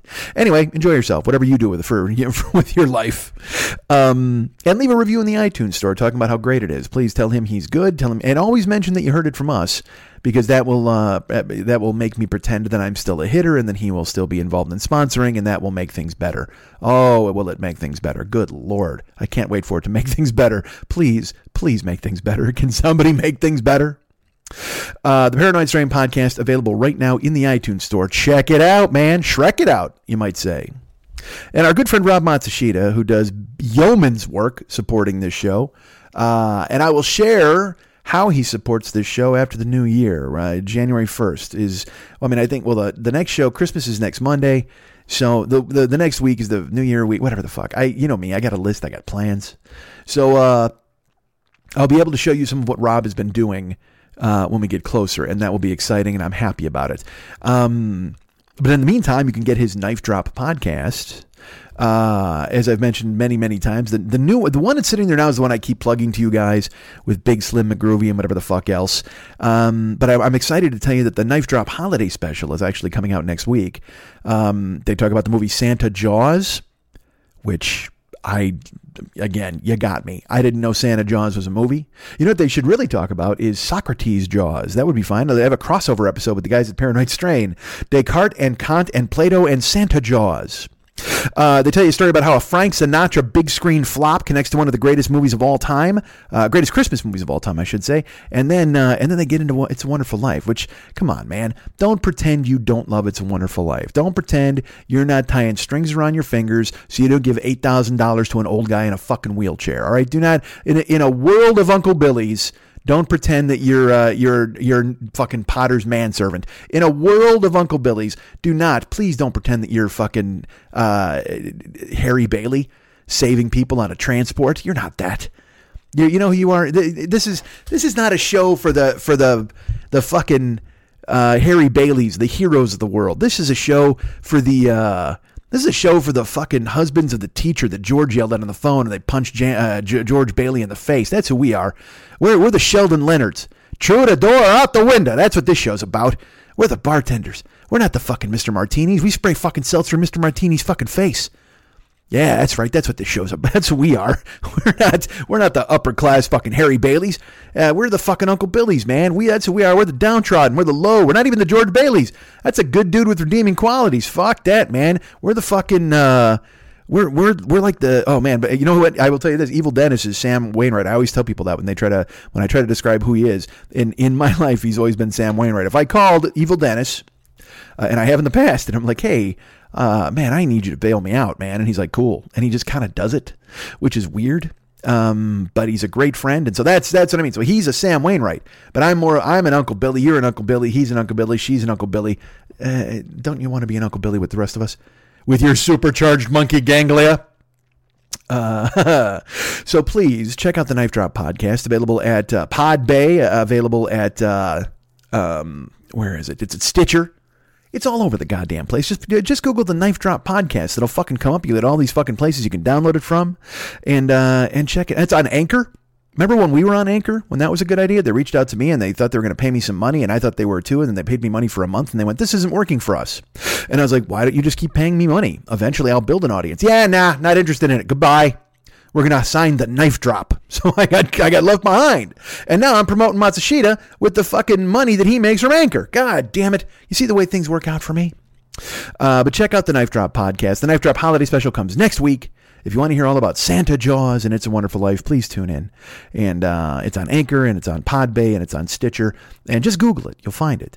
So please check out these podcasts. They're lovely. They're talented. There are people who do good things for our show. And the very fact that they go ahead and support us indicates that we can still keep doing this show. It's a big-ass fucking podcasting circle jerk. I won't lie. That's exactly how I describe it. Who wants me to do a holiday cameo? Is it you? It could be you. It might be you. It might be your friend. Well, I hope your friend's listening, because otherwise, how's he going to fucking hear about it? Maybe you tell him. Tell your friend to fucking call me. Or at least download the Cameo app to his phone and hire me to do some cool-ass Cameo stuff. I just did one today, as a matter of fact. Get this, motherfuckers. Remember I did one a month ago for I might have even told you this last week. I think someone's knocking on my door. That's not good, because it's like fucking 9 o'clock at night. What if somebody told me to be quiet? How weird would that be? I recorded this show at 3 in the fucking morning before, 4 in the morning. But somebody reaching out at 9 o'clock, please keep it down. We're trying to sleep so Santa shows up. Why would Santa come to my house on fucking Wednesday the 18th? Is it the 18th? I don't know if it is. It might be. So you know what's fucking weird, dudes? I said Christmas is in a week, and all day today I've been thinking it was the 18th. And but I also thought it was fucking Sunday. So I thought it was Sunday and Christmas would be a week from today, so Christmas is on a fucking Sunday, but it's Wednesday. I recorded because and it's why. Here's why. Because I recorded it on Sunday at Justin and Mary's house. So probably in my brain, that's why I played a trick on me. And also because I'm fucking old. I'm old and I'm the ghetto boys. Oh man, homie, my mind's playing tricks on me. Me and ghetto boys with trick or treat. And so what was I talking about? Something good. Cameo. If something tells me I'm about to talk about something good, go ahead and put it on your phone. The Cameo app. Hire me to send as Cameo is putting it, they're like, oh, it's Christmas time, so you want to go ahead and reach out and tell people you'll do Christmas greetings. First, they tried to sell it where they're like, oh, taunt people when they lose fantasy football. And now their thing is, hey, it's Christmas. People love getting messages on Christmas. So I'm going to put that theory to the test. Do you want me to leave a message for your friends on Christmas? Perhaps you do. So I was getting to tell you, our friend Kevin, good friend Kevin of the show, hired me to do a fucking a cameo. What was it? I don't know, months ago for a porn chick, cam girl, who works on Twitter and stuff like that. And she's still thriving. She's killing it. She's successful. She's making good money. And so Kevin was like, hey, man, let's do a Christmas greeting for her. And I mean, I'm happy to do it. And that's cool that Kevin has me doing it. I just wonder what this poor girl is thinking, because I even said on the message I sent her today, I'm just like your internet dad. Like, now I'm your internet chum, because everybody else, I'm sure, is writing her notes and they're like, hey, can we see your goddamn uterus? That'd be great. Oh, dude, can I ask you a favor? Can I just take a nap on your thigh? Is there a way I can do that? Just a areola peek. That's the kind of people she's dealing with. And then she's got me telling her to make sure she gets regular oil changes so her new car runs smoothly. I'm like, what is that? But that's where it went, because I wanted to make sure that she knew that she was cared for by her internet dad, her internet chum, her good friend Mike, and Kevin, of course, who's her angel, and he reaches out to me, thankfully, to hire me to do a cool thing. And like, again, I don't care. I get $15 fucking to talk to a hot chick. That's not a bad fucking deal. You fucking reach out to me and go, hey, would you do me a favor? Would you tell this porn star that we like her? We'll pay you $15. Fuck yes, I will. And that's what I did. I told Lana. Or Lana, I don't know. They haven't corrected me yet in the pronunciation, so I fuck it up the whole time. But luckily, we were able to tell Lana that she should keep her car running, and that was not a euphemism or a metaphor for her job. But I was happy to do it. So the point is, I'll be happy to do it for you. Do you know any porn stars you want me to send a fucking message to? Or your cousins? Or your son? Let me tell your son to do well in school. Let me tell your daughter to that she can be anything, man. She can be fucking president. She can be a goddamn math professor if she wants to be. Whatever the fuck. Let me give some inspiring talk to these people. Or if you got a neighbor who just won't stop drinking beer, like my friend Tanya in Canada, maybe she buys a Cameo so I can tell her fucking beer drinking neighbor, hey buddy, slow the fuck down, because you know what? It's really hard for me to get out of my front door when I got to squeeze past your liver that's still over hanging here from fucking Kelowna or whatever, the Kamloops, where the fuck you live. It's a big liver, folks. This guy's chugging fucking brews. But anyway, whatever you want me to do, I'll fucking tell him you love him. I'll tell him you hate him. I'll tell you this.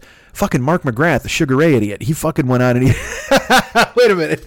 Why is he the Sugar Ray idiot? That made me laugh.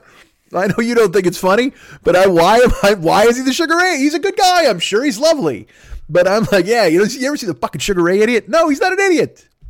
I knew the story went viral, but I never saw the clip that he broke up with somebody over Cameo for somebody. All right, which is fine. I'll do that for you too. Whatever the fuck I'm going to do. Now, I certainly don't have the heft of a Sugar Ray, but I'll do the best I can. I don't have Mark McGrath's fucking wizardry, music Jeopardy fucking knowledge in my back pocket. Although I'd like to go head to head with him on that. Oh, he'd probably fucking smoke me. But I finally saw the clip today because. Somebody shared it somewhere. I think somebody put it on the Joker's page, but I didn't watch it. I knew it went viral, but I knew of it. But then, motherfucker, I watched it today, and what is Sugar Ray? What has Mark McGrath done to himself? He's another one of these people who smoothed his face out and said he just, you know what it looks? It doesn't even look like he doesn't even look like a guy anymore. This is what he looks like to me. If Clive Barker wrote a story. And he implicated that there was a demon that was rising out of melted ice cream. That's what Mark McGrath looks like to me. Just this incredibly smooth face. Almost like, you ever see when Freddy Krueger bursts through the wall, but he doesn't burst through, it's like a rubber wall and his head stretches out. Now he's still got the burn marks and shit because he's Freddy, but it's still like totally smooth. Like when anybody puts a stocking on to rob a bank and they say, oh, their features are all fucking smooth. Well, that's what Mark McGrath looks like.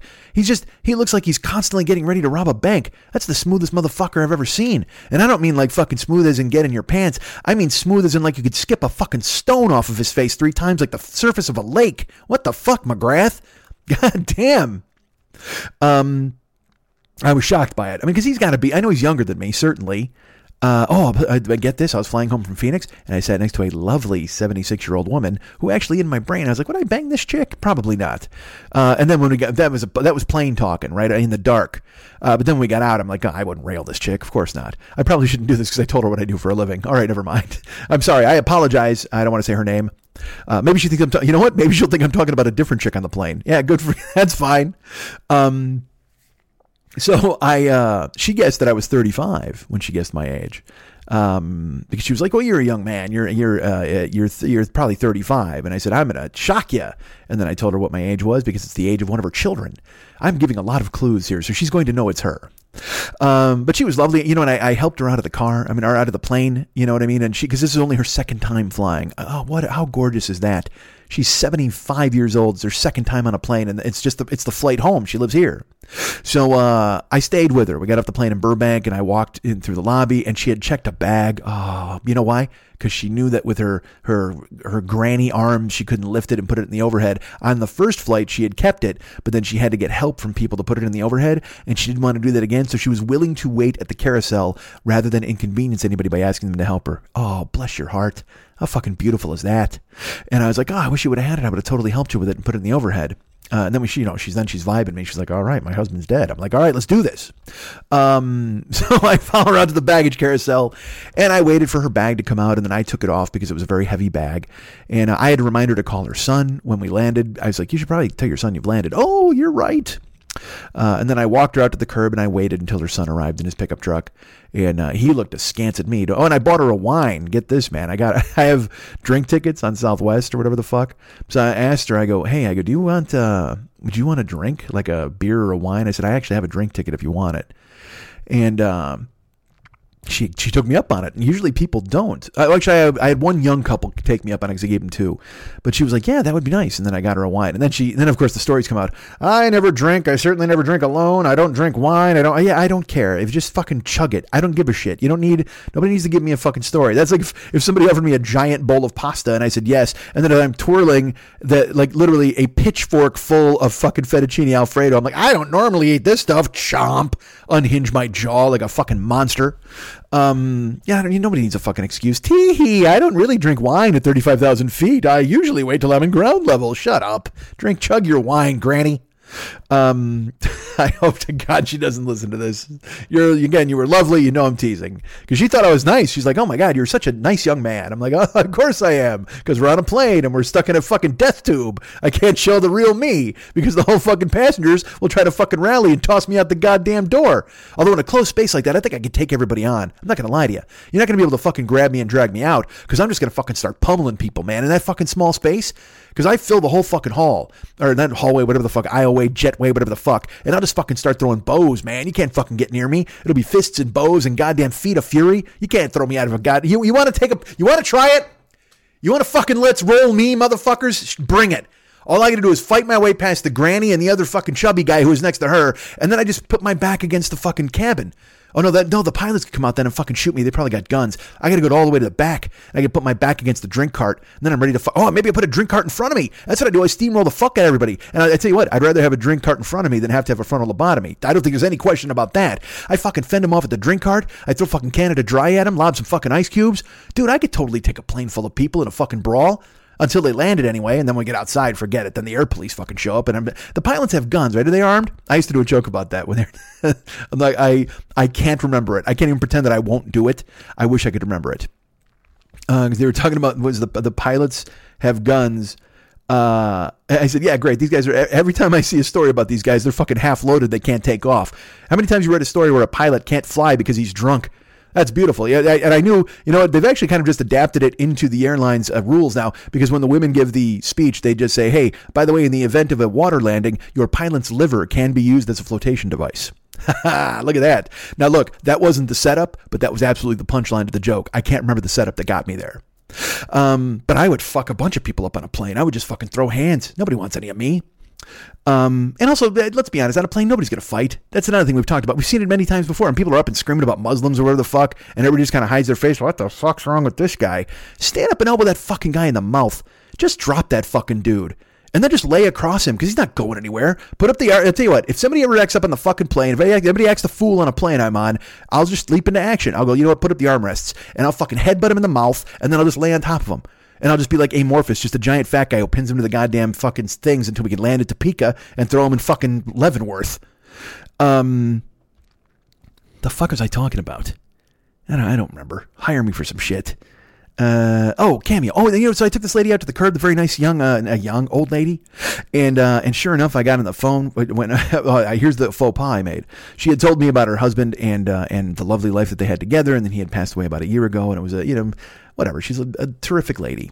And then outside, the phone rang, and it was her son.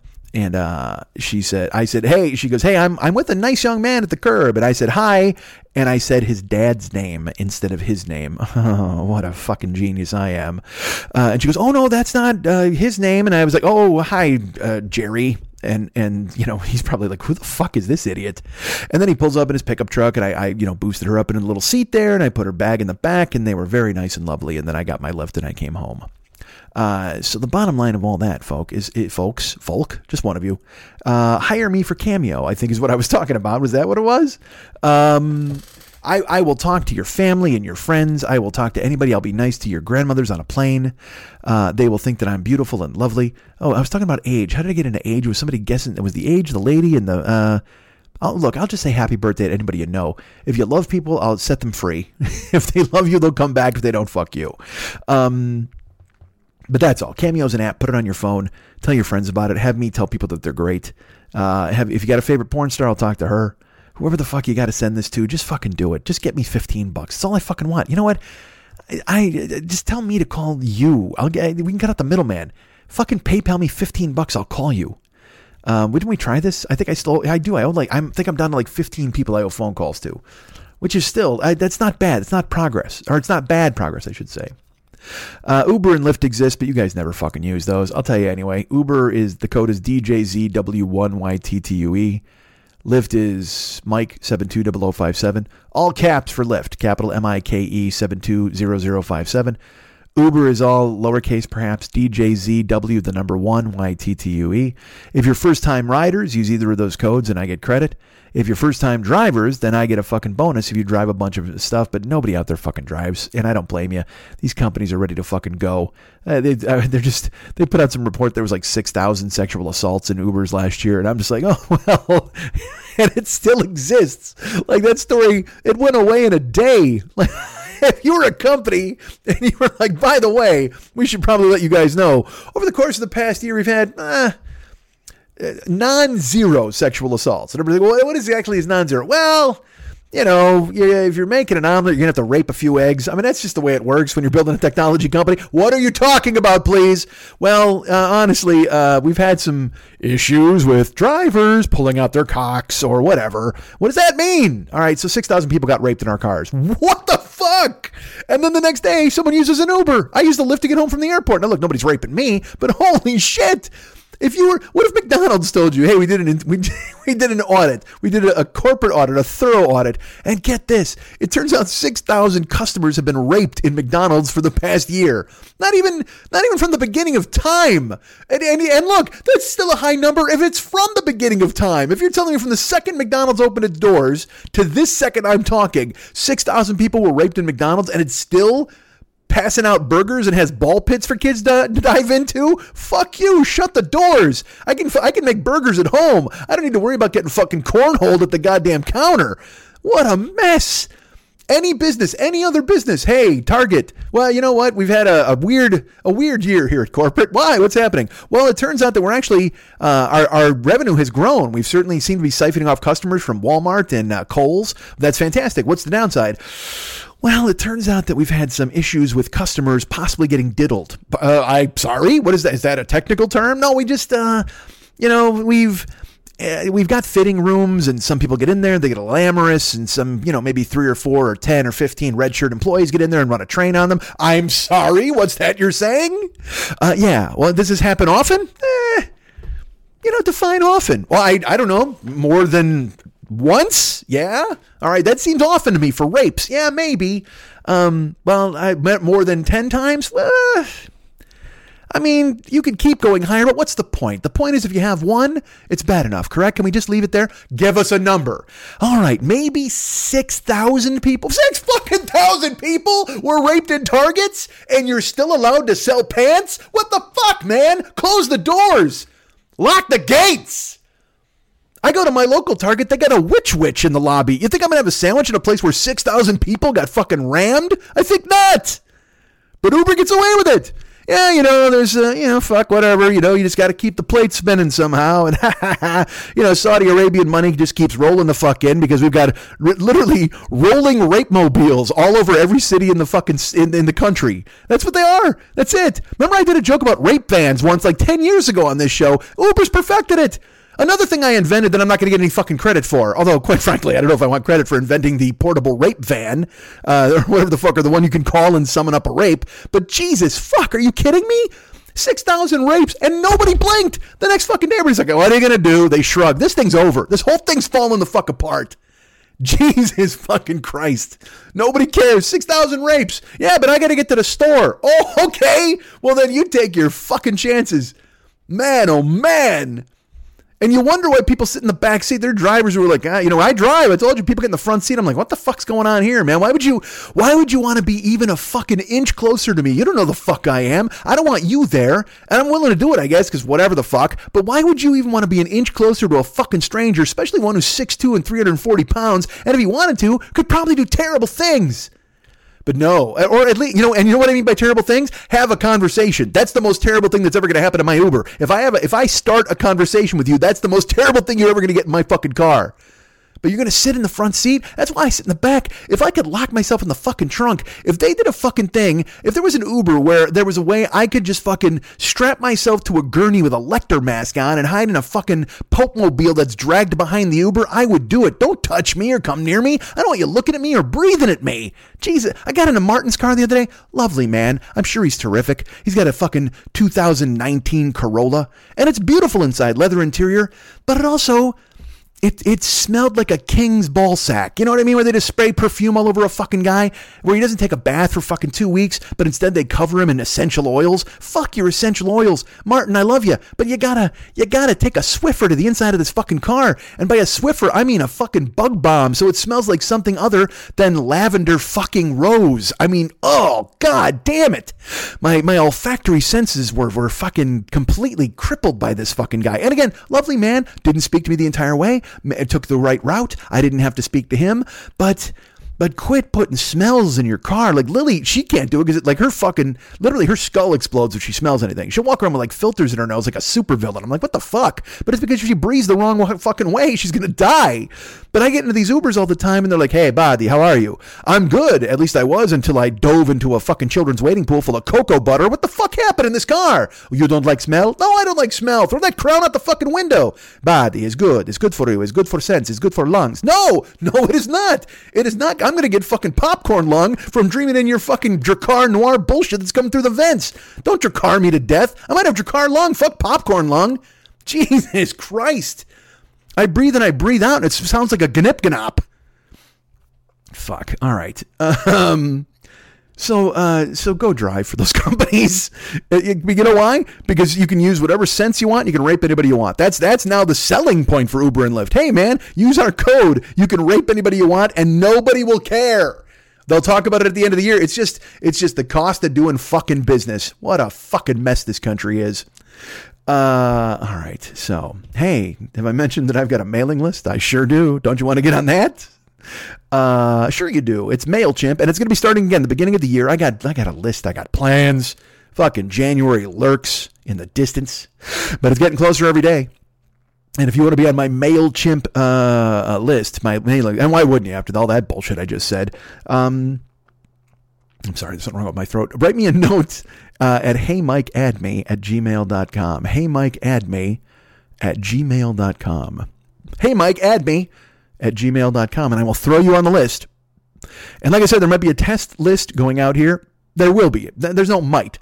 There will be a test list, a test newsletter, I should say, going out, not a test list. Well, how shitty would that be? What if I sent the list? Everybody gave me their name. I sent the list to everybody.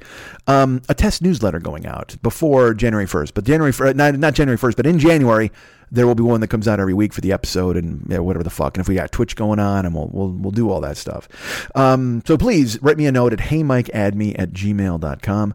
And You know, I have a YouTube channel. You can go check that out. And, you know, I actually think I should put that Uber chunk on YouTube, right? Isn't that funny? That's some funny stuff. Although people want to, all they want is 11 seconds of Jake Paul eating a ghost pepper. That's all YouTube is now. It's like, hey, here's the Paul brothers eating Carolina Reapers. Yay! Ooh, I love Jake. He's cute, especially when his lips wet. Get the fuck out of here.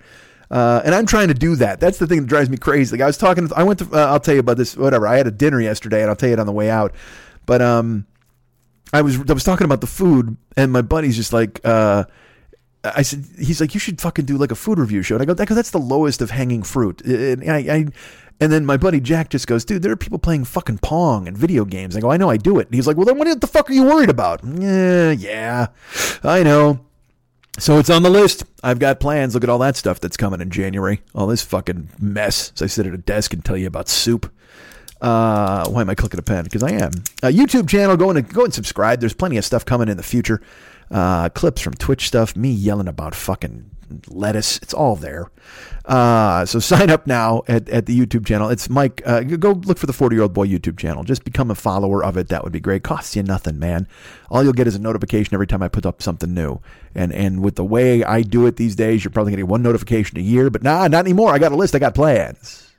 So sign up to be my YouTube pal, be my YouTube chum, my internet YouTube chum, please. Hey, did you know what? There's a SoFi thing. I'm going to put it on the Joker's page. Look, I'll thumbnail it here because I'm not going to give you the link because it's a bullshit thing. Nobody writes a web link. They just want to click it. But if you got $1,000 laying around, and why wouldn't you? You have $1,000 laying around, you can go ahead and invest it at SoFi. Get this. You invest it in an investment account. And then you get a free $100 of like stock that you can then, once it's loaded into your account, you can actually just withdraw all the money. You can withdraw the 100 or sell $100 worth of stock and then withdraw the 1,000 and the 100. And you got all this money. You got a free $100 and I get a free $100 if you use my link. It would be great if you did that. And then there's also the investment one where it's $25. And then there's another one if you want a loan, I get $300. Look at me, hip deep in SoFi nonsense. Don't you want to be a part of this? Don't you want to be rich like me? Don't you want to be a girlfriend? Don't you wish your girlfriend was in SoFi like me? Don't you wish your girlfriend was investing like me? Don't you? Don't you wish your girlfriend had a link like me? Don't you wish your girlfriend had a SoFi account? Doot. All right, hi. Please go ahead and use the link. It'll be on the Paranoid. No, it won't. It'll be on the 86 Jokers page. What if it was on the Paranoid Strain? What if they did a whole show about whether or not SoFi worked? Oh, how dare you turn on me, Jesuit! We have an Amazon link you should use. Oh, I'll tell you about Patreon first. Look, if you want to support this nonsense, if you want to make it where this is all I can do, because this is really all I can do. If you don't want me in the car driving people around, if you don't want me out there amidst the rapists, if you don't want me being known as the good Uber driver who doesn't rape anybody, then you can go ahead and keep me afloat with this by being a Patreon patron. And you know what? You know who just joined this week? I got one new person who joined the Patreon this week. Brace your fucking self. This is crazy. You know who just joined my Patreon? Lenny Schmidt. Yeah, that's right. Lenny Schmidt of the Romeoville Schmitz. When this show started, I wasn't talking to that fucking guy. And look at this. Now he's giving me $5 a month. look at how far we've come in our relationship. 13 years ago, that guy doesn't spit on me if I'm on fire. But now he's coming through. He's palming me and Abe Lincoln every goddamn month to support this goddamn. And look, if he's supporting me, why the fuck aren't you? He's supporting this enterprise. This is a guy who hated me for a long time, and I, quite frankly, wasn't fond of him or his hijinks. I didn't care for his shenanigans. And now look at the two of us. Best friends, joined at the Abe. Got a fucking $5 bill. Joined a sawbuck, if you will. I got a sawbuck from my brother every month. If he's supporting this bullshit, why wouldn't you? Come on, that's blood. I know you're thinking blood in and blood out, which there's a horrible rape scene in a fucking in a kitchen over some flour sacks in that movie. Or it doesn't happen when he gets his ass grabbed. It's terrible. And he puts a guy's finger in his mouth. That's creepier than anything else. Because he pretends like all right, look, he puts a guy's finger in his mouth to be like, haha, I'm finally going to blow you. And he's like, oh boy, this is great. It's a big hillbilly fucking jag-off. And then he takes him in the back where the flower is. And then I think they ventilate the guy. I think like 18 dudes shiv the fuck out of him. Or somebody kills him. One guy kills him, 18 guys. I don't give a fuck. All I know is if you put a guy's finger in your mouth, you got to kill him at that point. He can't tell that fucking story around the yard. I don't give a fuck where you are. If you're at a fucking business If you're working at fucking Burger King and you put a guy's finger in your mouth, he's going to tell everybody on the fucking line, hey, did you see what fucking Greg did? No, I didn't. Well, I fucking throated my thumb. Oh, Greg, what the fuck, man? You're on fries now, man. We're bumping you off the burger line. But that's the thing. Don't ever put a guy's finger in your mouth because he's going to fucking tell everybody. That's the deal. You'll never live that down. That's worse than a cock, I think. If you put a guy's cock in your mouth, then you could be like, it was a fucking jackass prank. Haha, hilarious. But if you put a guy's finger in your mouth, that's intimate. Some of you may argue with my stance on that, but you know what? Fuck it. I'm wearing that. I'm going to my grave with that. I'd rather have a cock in my mouth than a thumb because I can't. Hold on. I think it might be the podcasting police coming to arrest me for that take. All right, so we got a YouTube channel. We've got a Patreon thing. So you wouldn't want to support that? Again, my brother's giving me $5 a month. Get off the fucking couch, deadbeats. And then, of course, there's the Amazon link, which you should use. It's just so good. It's available on my, what do you call it? It's on my, it's at MikeSchmidtComedy.com. That's where it is. On the merchandise page, you go there, there's an Amazon link, and then you're shopping. And look, it's Christmas time. It's Christmas time. Do you know it's Christmas after all? Well, I'm here to tell you that it is. And if you want to use that link to go ahead and buy stuff, it helps me out immeasurably. It keeps this show afloat. The Amazon link and the fucking Patreon are the linchpins of my existence at this fucking point. Along with the third thing I'll tell you about in just a second. But please, man, use the Amazon link. It costs you nothing. Literally, all it costs you is the 10 seconds it takes to find it on my website. You go find MikeSchmidtComedy.com, hit the merchandise link. You wind up on that page. There's an Amazon link. You click on that. All of a sudden, you're at Amazon. You're shopping, and I just get credit for the shit that you buy. And how hard is that, man? You're buying shit from Amazon anyway. And don't give me this bullshit.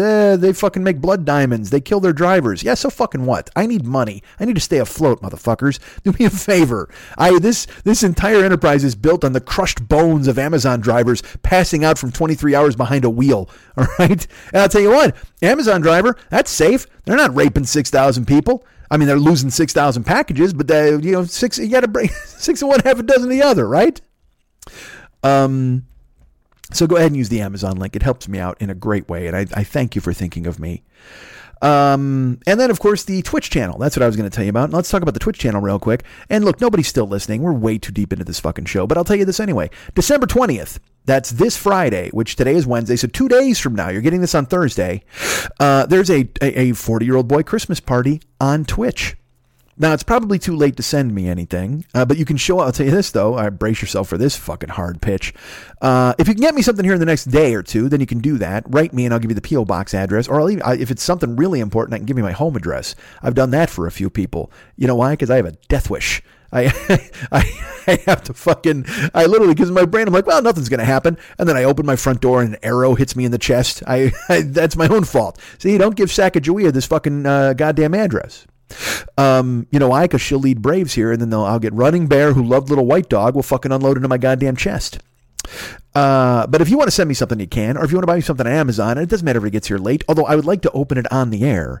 But here's the thing, I will tell you this. Get this. Listen to this naked fucking cash grab. If you come to the party, I like this kind of party. If you come to the party on Friday, 5:00 p.m. Pacific time on the Twitch channel, I'll be there. I'll have a hot chocolate. I'll have a Santa hat. It'll be fucking amazing.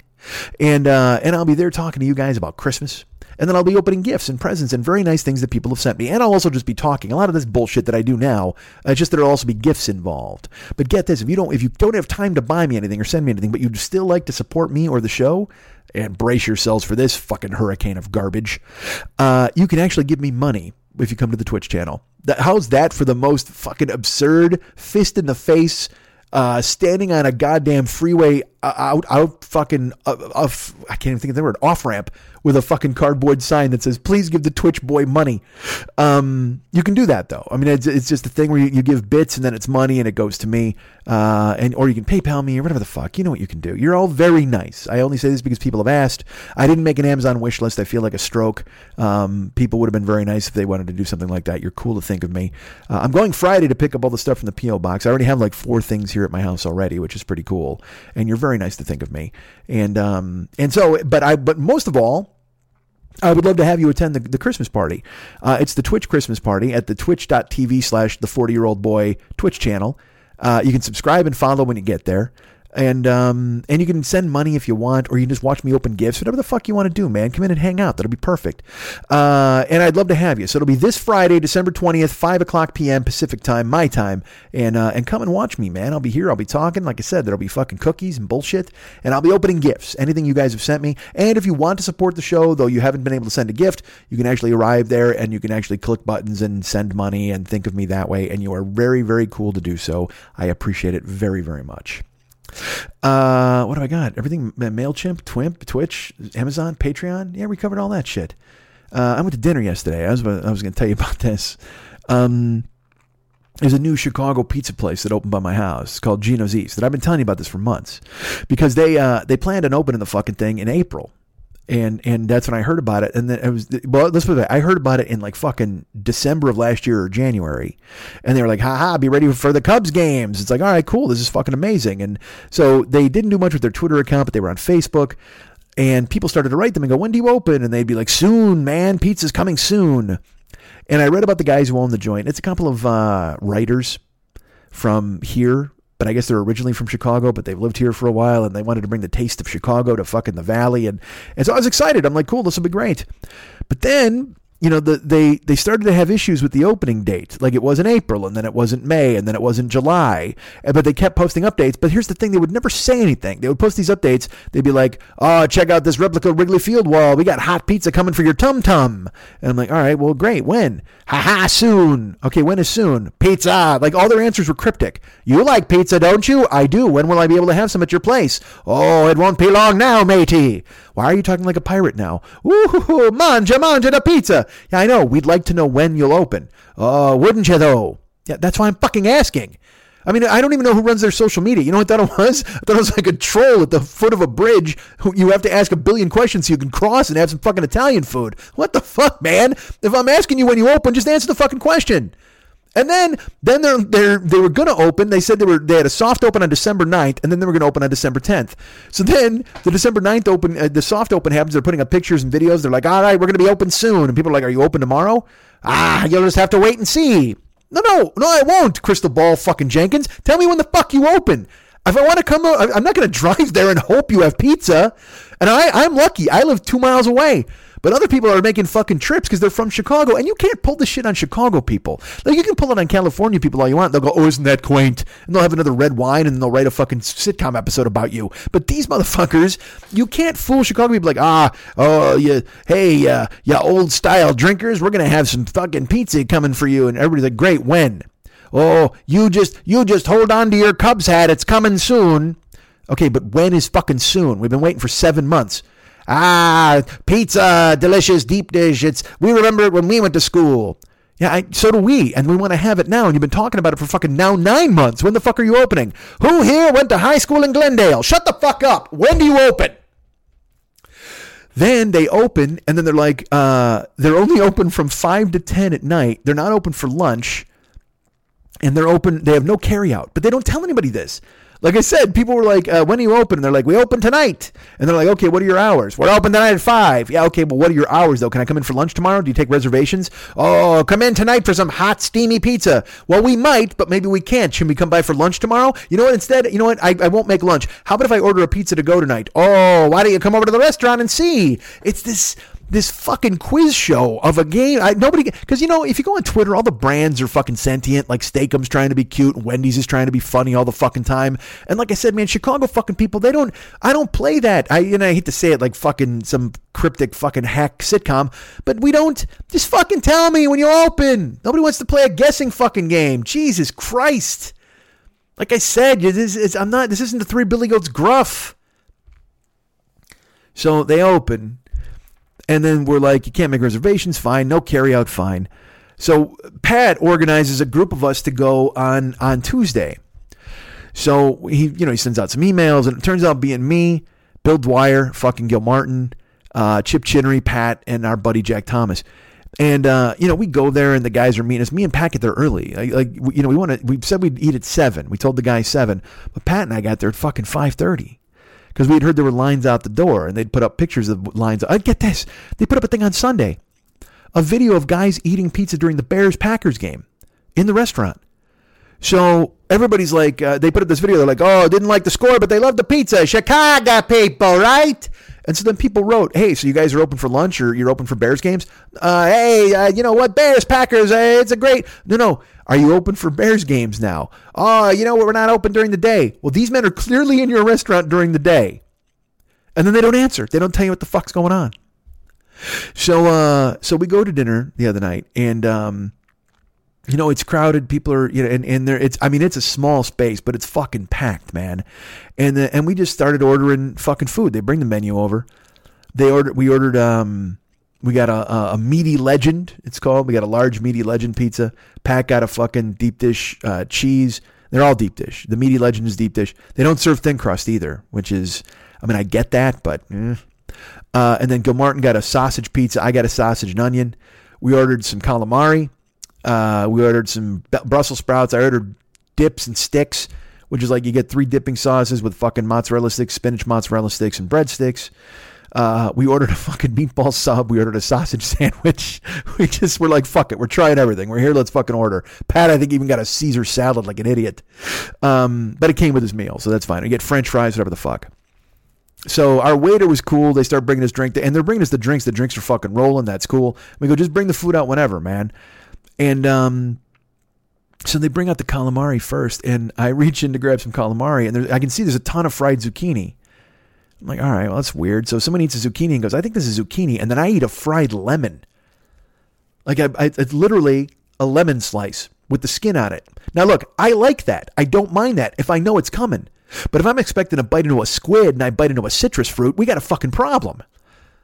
So Gilmartin and I are like, what the fuck, man? And everybody's like this, and we're so hungry, people are still eating it. And I'm like, look, hold off. We'll talk to the fucking waiter. So he sends the manager over, and I'm like, Dwyer took point because it turned out this guy used to manage the Improv, so he knew Dwyer. So Gilmartin looks at the guy and he's like, hey man, we expected squid. We expected calamari. He goes, yeah, well, the way we serve it, there's zucchini in it and there's lemon in it. And I'm like, well, maybe I didn't see that on the menu. It just said calamari. But I said, but if you give me zucchini, calamari, and lemon, that's Frito Misto. That's not a bowl of calamari. And he's like, okay, well, no problem. I can take it off. That's fine. And we're like, all right, that's cool. You can take it. He's like, no, I'll finish it, whatever. So then they bring over the Brussels sprouts, and they're just crispy Brussels sprouts, but some bacon bits.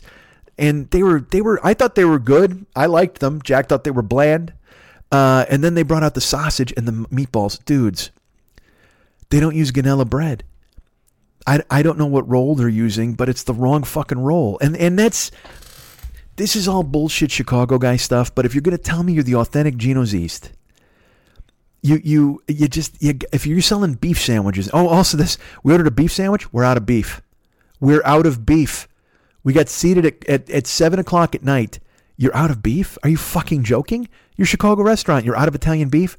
And I know all of you are like, oh, man, you're going to make a big deal out of that. It was like, we didn't make a big deal out of it, but I was like, come on. Pat was like, I've never had a beef sandwich. I'm going to try one. I said, great. So instead, he got a sausage sandwich, and he goes, do I want it wet, or they have wet, dry, and dipped? I said, you want it dipped? They put the whole thing in the juice. He goes, no, I'll just take it wet. So they bring him a sausage sandwich. They might have splashed.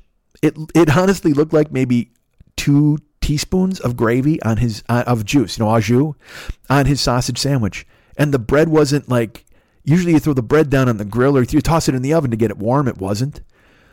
And so he's eating and he didn't like his sausage. I tried his sausage and I was like, that's good. It's because it had spice in it. He goes, oh, I hate it. I was like, all right, that's fine. Meatballs came. They were just okay. And then they bring the pizzas out. And we looked at him, and I fucking knew. I hate to be this guy, but and even Gilmartin's like, I hope they have the original crust with the cornmeal and da-da-da. I'm like, all right, yeah, absolutely. They brought it out, and I mean, I had patty sausage. You can get a big patty of sausage, but it was so thin, dudes. And then it didn't have any, like, spice or fennel in it. Like, Pat's sausage link was better. And again, I know you're thinking to yourself, well, Mike, you're a fucking picky asshole. This is bullshit nonsense. Yes, maybe. But if you're going to be authentic Chicago and tell everybody you are, then you need to be authentic fucking Chicago. But the problem is, there's people who've lived here for so fucking long, they don't remember authentic Chicago, or there are people now who think that this is authentic Chicago, and they're getting the wrong fucking message, man. We also ordered a side of jardinere, and we ordered a side of sweet peppers for the fucking sausage and the meatballs, right? Dudes, I have a photo that I will put on the Joker's page of the fucking sweet peppers, what they called sweet peppers for the beef. Because I looked at it and it's in this, when you get sweet peppers on a beef, it's literally a green pepper basically in half. Okay. And then what you do is we cook them on the stove with oil and stuff. And then you mix it with like beef gravy and you put it out. It's in a fucking, a setup table, and then you pull them out and you put them on the sandwich. Well, they gave us a side cup of what I can only describe to you is green pepper jerky. It was tiny dehydrated green peppers. I was like, this is the kind of shit like fucking Johnny Green Pepperseed would throw all over the countryside to try to grow more green peppers. It's fucking ridiculous.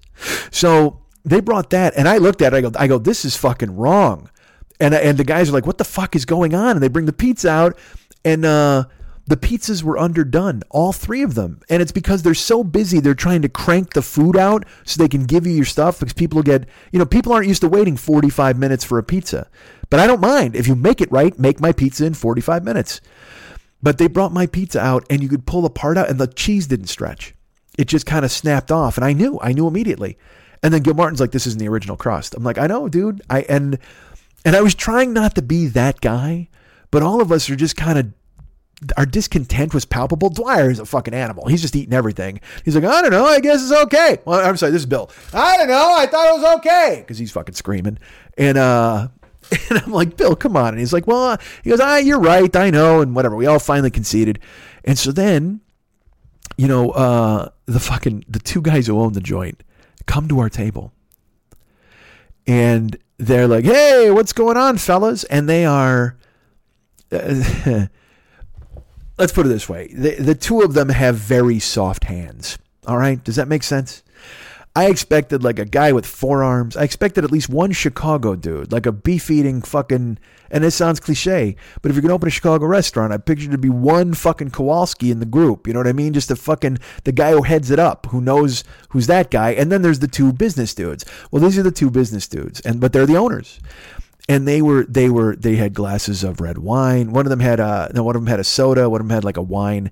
And they're like, hey, fellas. And it turned out they went to high school. Riggo Martin went to high school, and we're talking about Chicago. And then I'm looking at the wall because I'm just like, oh man, I can't talk to these guys. And then Gilmartin goes, hey, how come you guys didn't use the original crust? Because first they go, what do you think? Now, we weren't going to say anything, but they go, what do you guys think? And I didn't say anything. And Paul's like, why didn't you use the original crust? They go, oh, no, it's all the same recipes from Geno's. He goes, yeah. Though they used to use this cornmeal, it was crispy on the bottom and it was on the top, it was more buttery. And the guys are like, no, man, this is the actual recipe from Geno's. And then he asks Dwyer, and Dwyer's like, yeah, we were a little thrown off by the calamari. And they were like, well, our chef likes to do that. He might fall in love with the lemon and the zucchini a bit much, but we'll work that out going forward. And we all kind of laughed, and then they looked at me and they go, hey, because they asked where everybody was from. And Dwyer's from Evergreen Park, and Gilmartin, when he said where he's from, and then they asked me, they're like, where are you from? I said, well, Bolingbrook. I said, but I lived in Naperville before I split. They said, and what'd you think? I said, well, I don't want to be a dick about this. And they're like, no, what'd you think? Come on, that's the whole point. It's important for us to know. I go, there's just not enough spice in the sausage, and the crust didn't rise enough. It's like, I don't know what they're doing back there, but also they rushed them out of the back. So they're underdone. Like, oh yeah, they're probably trying to keep people, busy, and a lot of people are waiting for food. I said, that's fine. I go, but the calamari thing was a mess. And they go, well, we took care of it. I go, I understand that. And then I go, but again, look, guys, I don't want to be a dick. And Jack goes, sounds like you want to be a dick. And I go, I really don't. They're like, well, no, it's important. Tell us what you think. And I said, all right. I said, I picked up the green peppers, and I go, dudes, this is a fucking prank. And they go, what? I go, this isn't bell peppers for a fucking sandwich. I go, when you get a beef sandwich, you get a beef sandwich or Italian sausage, and you get full on green peppers they've been softened on the stovetop, and then you slice them, and then you throw them in, and they fall apart in beef gravy, and then you put them on top. I go, this is pepper jerky. This is goofiness. I go, this is something this is like you'd throw this on a salad as an afterthought. It's not something for a sandwich. They go, oh, okay. You know what? Yeah, you're probably right. I go, I'm not probably right. I go, I worked in a pizza place for fucking 6 years. I know. And then I go, but I'm not trying to be a dick. I'm not. I live 2 miles away. And they're like, we hope you'll be a regular. I said, I hope so too. I said, but we understand it. You're just opening, so you're just kind of getting the kinks out. But you need to be more forthright on social media too. You need to tell people when you're open and what you're doing. Oh yeah, well, we weren't sure. Yeah, because of the city I go, I understand that, but now you have hours. And And then I just kind of looked away. But I live a couple of miles away, so that's great. And then Pat jumped in, he talked, and Chip, and he asked where they were from, and they were all talking. They started talking about football teams and reminiscing. And then they finally turned their back and walked away. And I was like, Jesus Christ. And Martin goes, they couldn't wait to get out of here fast enough. I'm like, no fucking kidding. But don't ask me. And Paul goes, exactly. Don't ask me. If you don't make the original crust, he goes, because this isn't the original fucking crust. I go, I know it isn't. But the fact that they would even tell a customer, that, oh yeah, no, this all is. And I mean, I didn't even get to the bread on the sandwiches. I didn't even, because I didn't want to be a cunt. But at the same fucking time, that green pepper thing, I go, dude, this is a fucking prank. I go, look at this. This is silliness. I go, I can show you, I can Google a sandwich and show it to you what it's supposed to look like. And then I did. They walked away, but then I showed everybody the table. And they're like, we're from Chicago. We know what a fucking beef sandwich looks like. I'm like, all right, but still, I just want to show you I'm not fucking crazy. And they walked the fuck off. And then they came back later. Like these gluttons for fucking punishment came back to talk to us again. And because they were talking about Paul and where he went to school and because they knew people Paul knew. It was crazy. They're from the same neighborhood. And that's how Chicago is. If you're from somewhere, you know a guy, you know a teacher, you know somebody, you all know all the same fucking people. And that was cool. If only they weren't these fucking no laces in their shoes, fucking loafers wearing soft-handed motherfuckers. You know what I mean? They just didn't look like they'd ever put in, because they're writers, and that's what they are, and that's fine. There's nothing wrong with that. But they look like they've never rolled up a sleeve in their fucking entire lives. And no, I don't need a blue-collar asshole making my fucking food, but if you're going to make, this is why, but it explained to me a lot of the issues with the social media and all that bullshit, because they're too cute by half. That's what they're trying to be. They're trying to be clever. Man, Chicago don't want clever. They want fucking pizza. We want a heart attack. You ever see that fucking sketch? I want Chris Farley punching himself in the fucking thorax. That's what I want when I get a goddamn meal from a Chicago pizza place. Beef sandwiches, sausage, meatballs, all that shit. And it has to be consistent. And don't underdo the pizza. Dude, the fucking pizza the cheese needs to stretch when you pull it the fuck out. I mean, and the sausage needs to have spice, and the fucking rolls need to be oven crisp. I mean, they're little fucking things. To the point where I actually thought about going there and going, hey, can I consult with you guys and show you what the fuck you're doing wrong? Because I've worked in kitchens fucking forever, and I know what you need to do, especially for Chicago pizza. But I don't. And they'll tell me to get fucked. And I don't blame them. They should tell me to get fucked. They're the money guys. They got all the fucking money in the world. And also, they're printing money. I don't know how many Chicago guys, because again, even on fucking Facebook, people are like, so authentic, so delicious, it was amazing, oh, it was really good. And I'm like, if it was really authentic, because you know what Portillo's did when Portillo's opened out here in Buena Park? They flew people from Chicago, like a fucking crew. I don't know if it was one crew or two crews, and they fucking worked. They had double the staff in the kitchen for a soft open for like, I think 2 weeks, and they showed everybody how to do everything the fucking Portillo's way. And that's the fucking way you do it. You get these people in there and you fucking train them and go, this is this, this is this, this is how we fucking do it. And they learn. And now you go to Portillo's, it's fucking regimented like the goddamn Marines. You walk through, you get a fucking beef sandwich, you get a hot dog, sodas and fries. It's all fucking waiting, military. They fucking write it on a bag. There you go. And it's done the right fucking way. And again, I know you're like, it's just fast food, Mike. I get it. It is just fast food. But if you're proclaiming to be a specific, like if you were an authentic Mexican joint, and you went in there and they didn't put the tortillas on a grill, they just served you a raw tortilla with carnitas in it, you'd be like, what the fuck are you doing? You're supposed to heat up this tortilla. Oh, yeah, well, our chef, he doesn't. No, fuck your chef. You ever been to fucking Oaxaca or any of these other fucking places? They'll cut your hands off in a kitchen if you don't do it the right fucking way. Get fucking working, man. Chicago, they'll just fucking tell you 3 times if you don't do it right. They got another guy waiting to fucking do it. Get out. Oh, man, it drove me crazy. And it shouldn't drive me crazy. I don't give a fuck. But at the same time, when we were eating, so then fucking Jack gets sick. He goes home and he gets sick. I reheated. I wasn't even going to take the pizza home. That's how fucking bad it was. I was going to toss it. And Dwyer goes, you got to take it home. So I did. And sure enough, I reheated it myself today. It was fucking great. You know why? Because I cooked it in the oven long enough to where the cheese was fucking completely melting off of it. And it was fucking perfect. The crust was hot. It tasted good. The butter came out of the crust more. The fucking cheese was buttery. The sausage is still fucking hopeless, but everything else seemed to work okay. And I wrote a text to everybody, go, hey man, I reheated my pizza today. It's 100 times better. Pat's like, we did the same fucking thing. Jack's like, I got sick.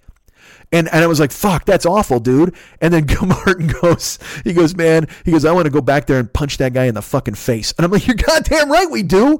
What the fuck? Don't tell us this is that and that's authentic and this other fucking bullshit. And I'll tell you what, if I leave a fucking Chicago restaurant, a fucking authentic Chicago pizza restaurant, and the Brussels sprouts were the best thing I ate that fucking night, you got to rethink the entire fucking enterprise. And yes, they've been open a week. I get it. I can't hold their feet to the fucking fire too many goddamn times, but I will. I don't give a fuck. Who the fuck am I? I'm supposed to be kind? I'm 52. I'm going to be dead soon. And hopefully you make your food better, so that's one of the things I kill myself with. If you make a deep dish pizza 2 miles from my fucking house, I'll be a regular and I'll eat it until I fucking die on your table. There's nothing wrong with that. But now you lost me. I'm not going back. I got no interest in it. There's fucking 2 other places in town that make better Chicago deep dish pizza than Gino's East 2 miles from my house. And again, I get it. It's early. It's fucking, I shouldn't be complaining. It's just a fucking food joint. But at the same fucking time, fucking get it right, you motherfuckers. And then don't come to the table looking like fucking David Brenner and going, oh, hey, how did you enjoy your meal? It's not a meal. It's a fucking pizza. And it's wrong. It fucking came out the wrong fucking way. Your fucking Brussels sprouts are bland. Your fucking dips and sticks are nonsense.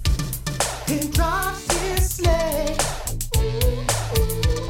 like no one else. His name is Santa, and he lives with elves. Sluggy Records is proud to present a very 80s Christmas. All your holiday favorites performed by Cameo, Poison, and this classic by Soft Cell.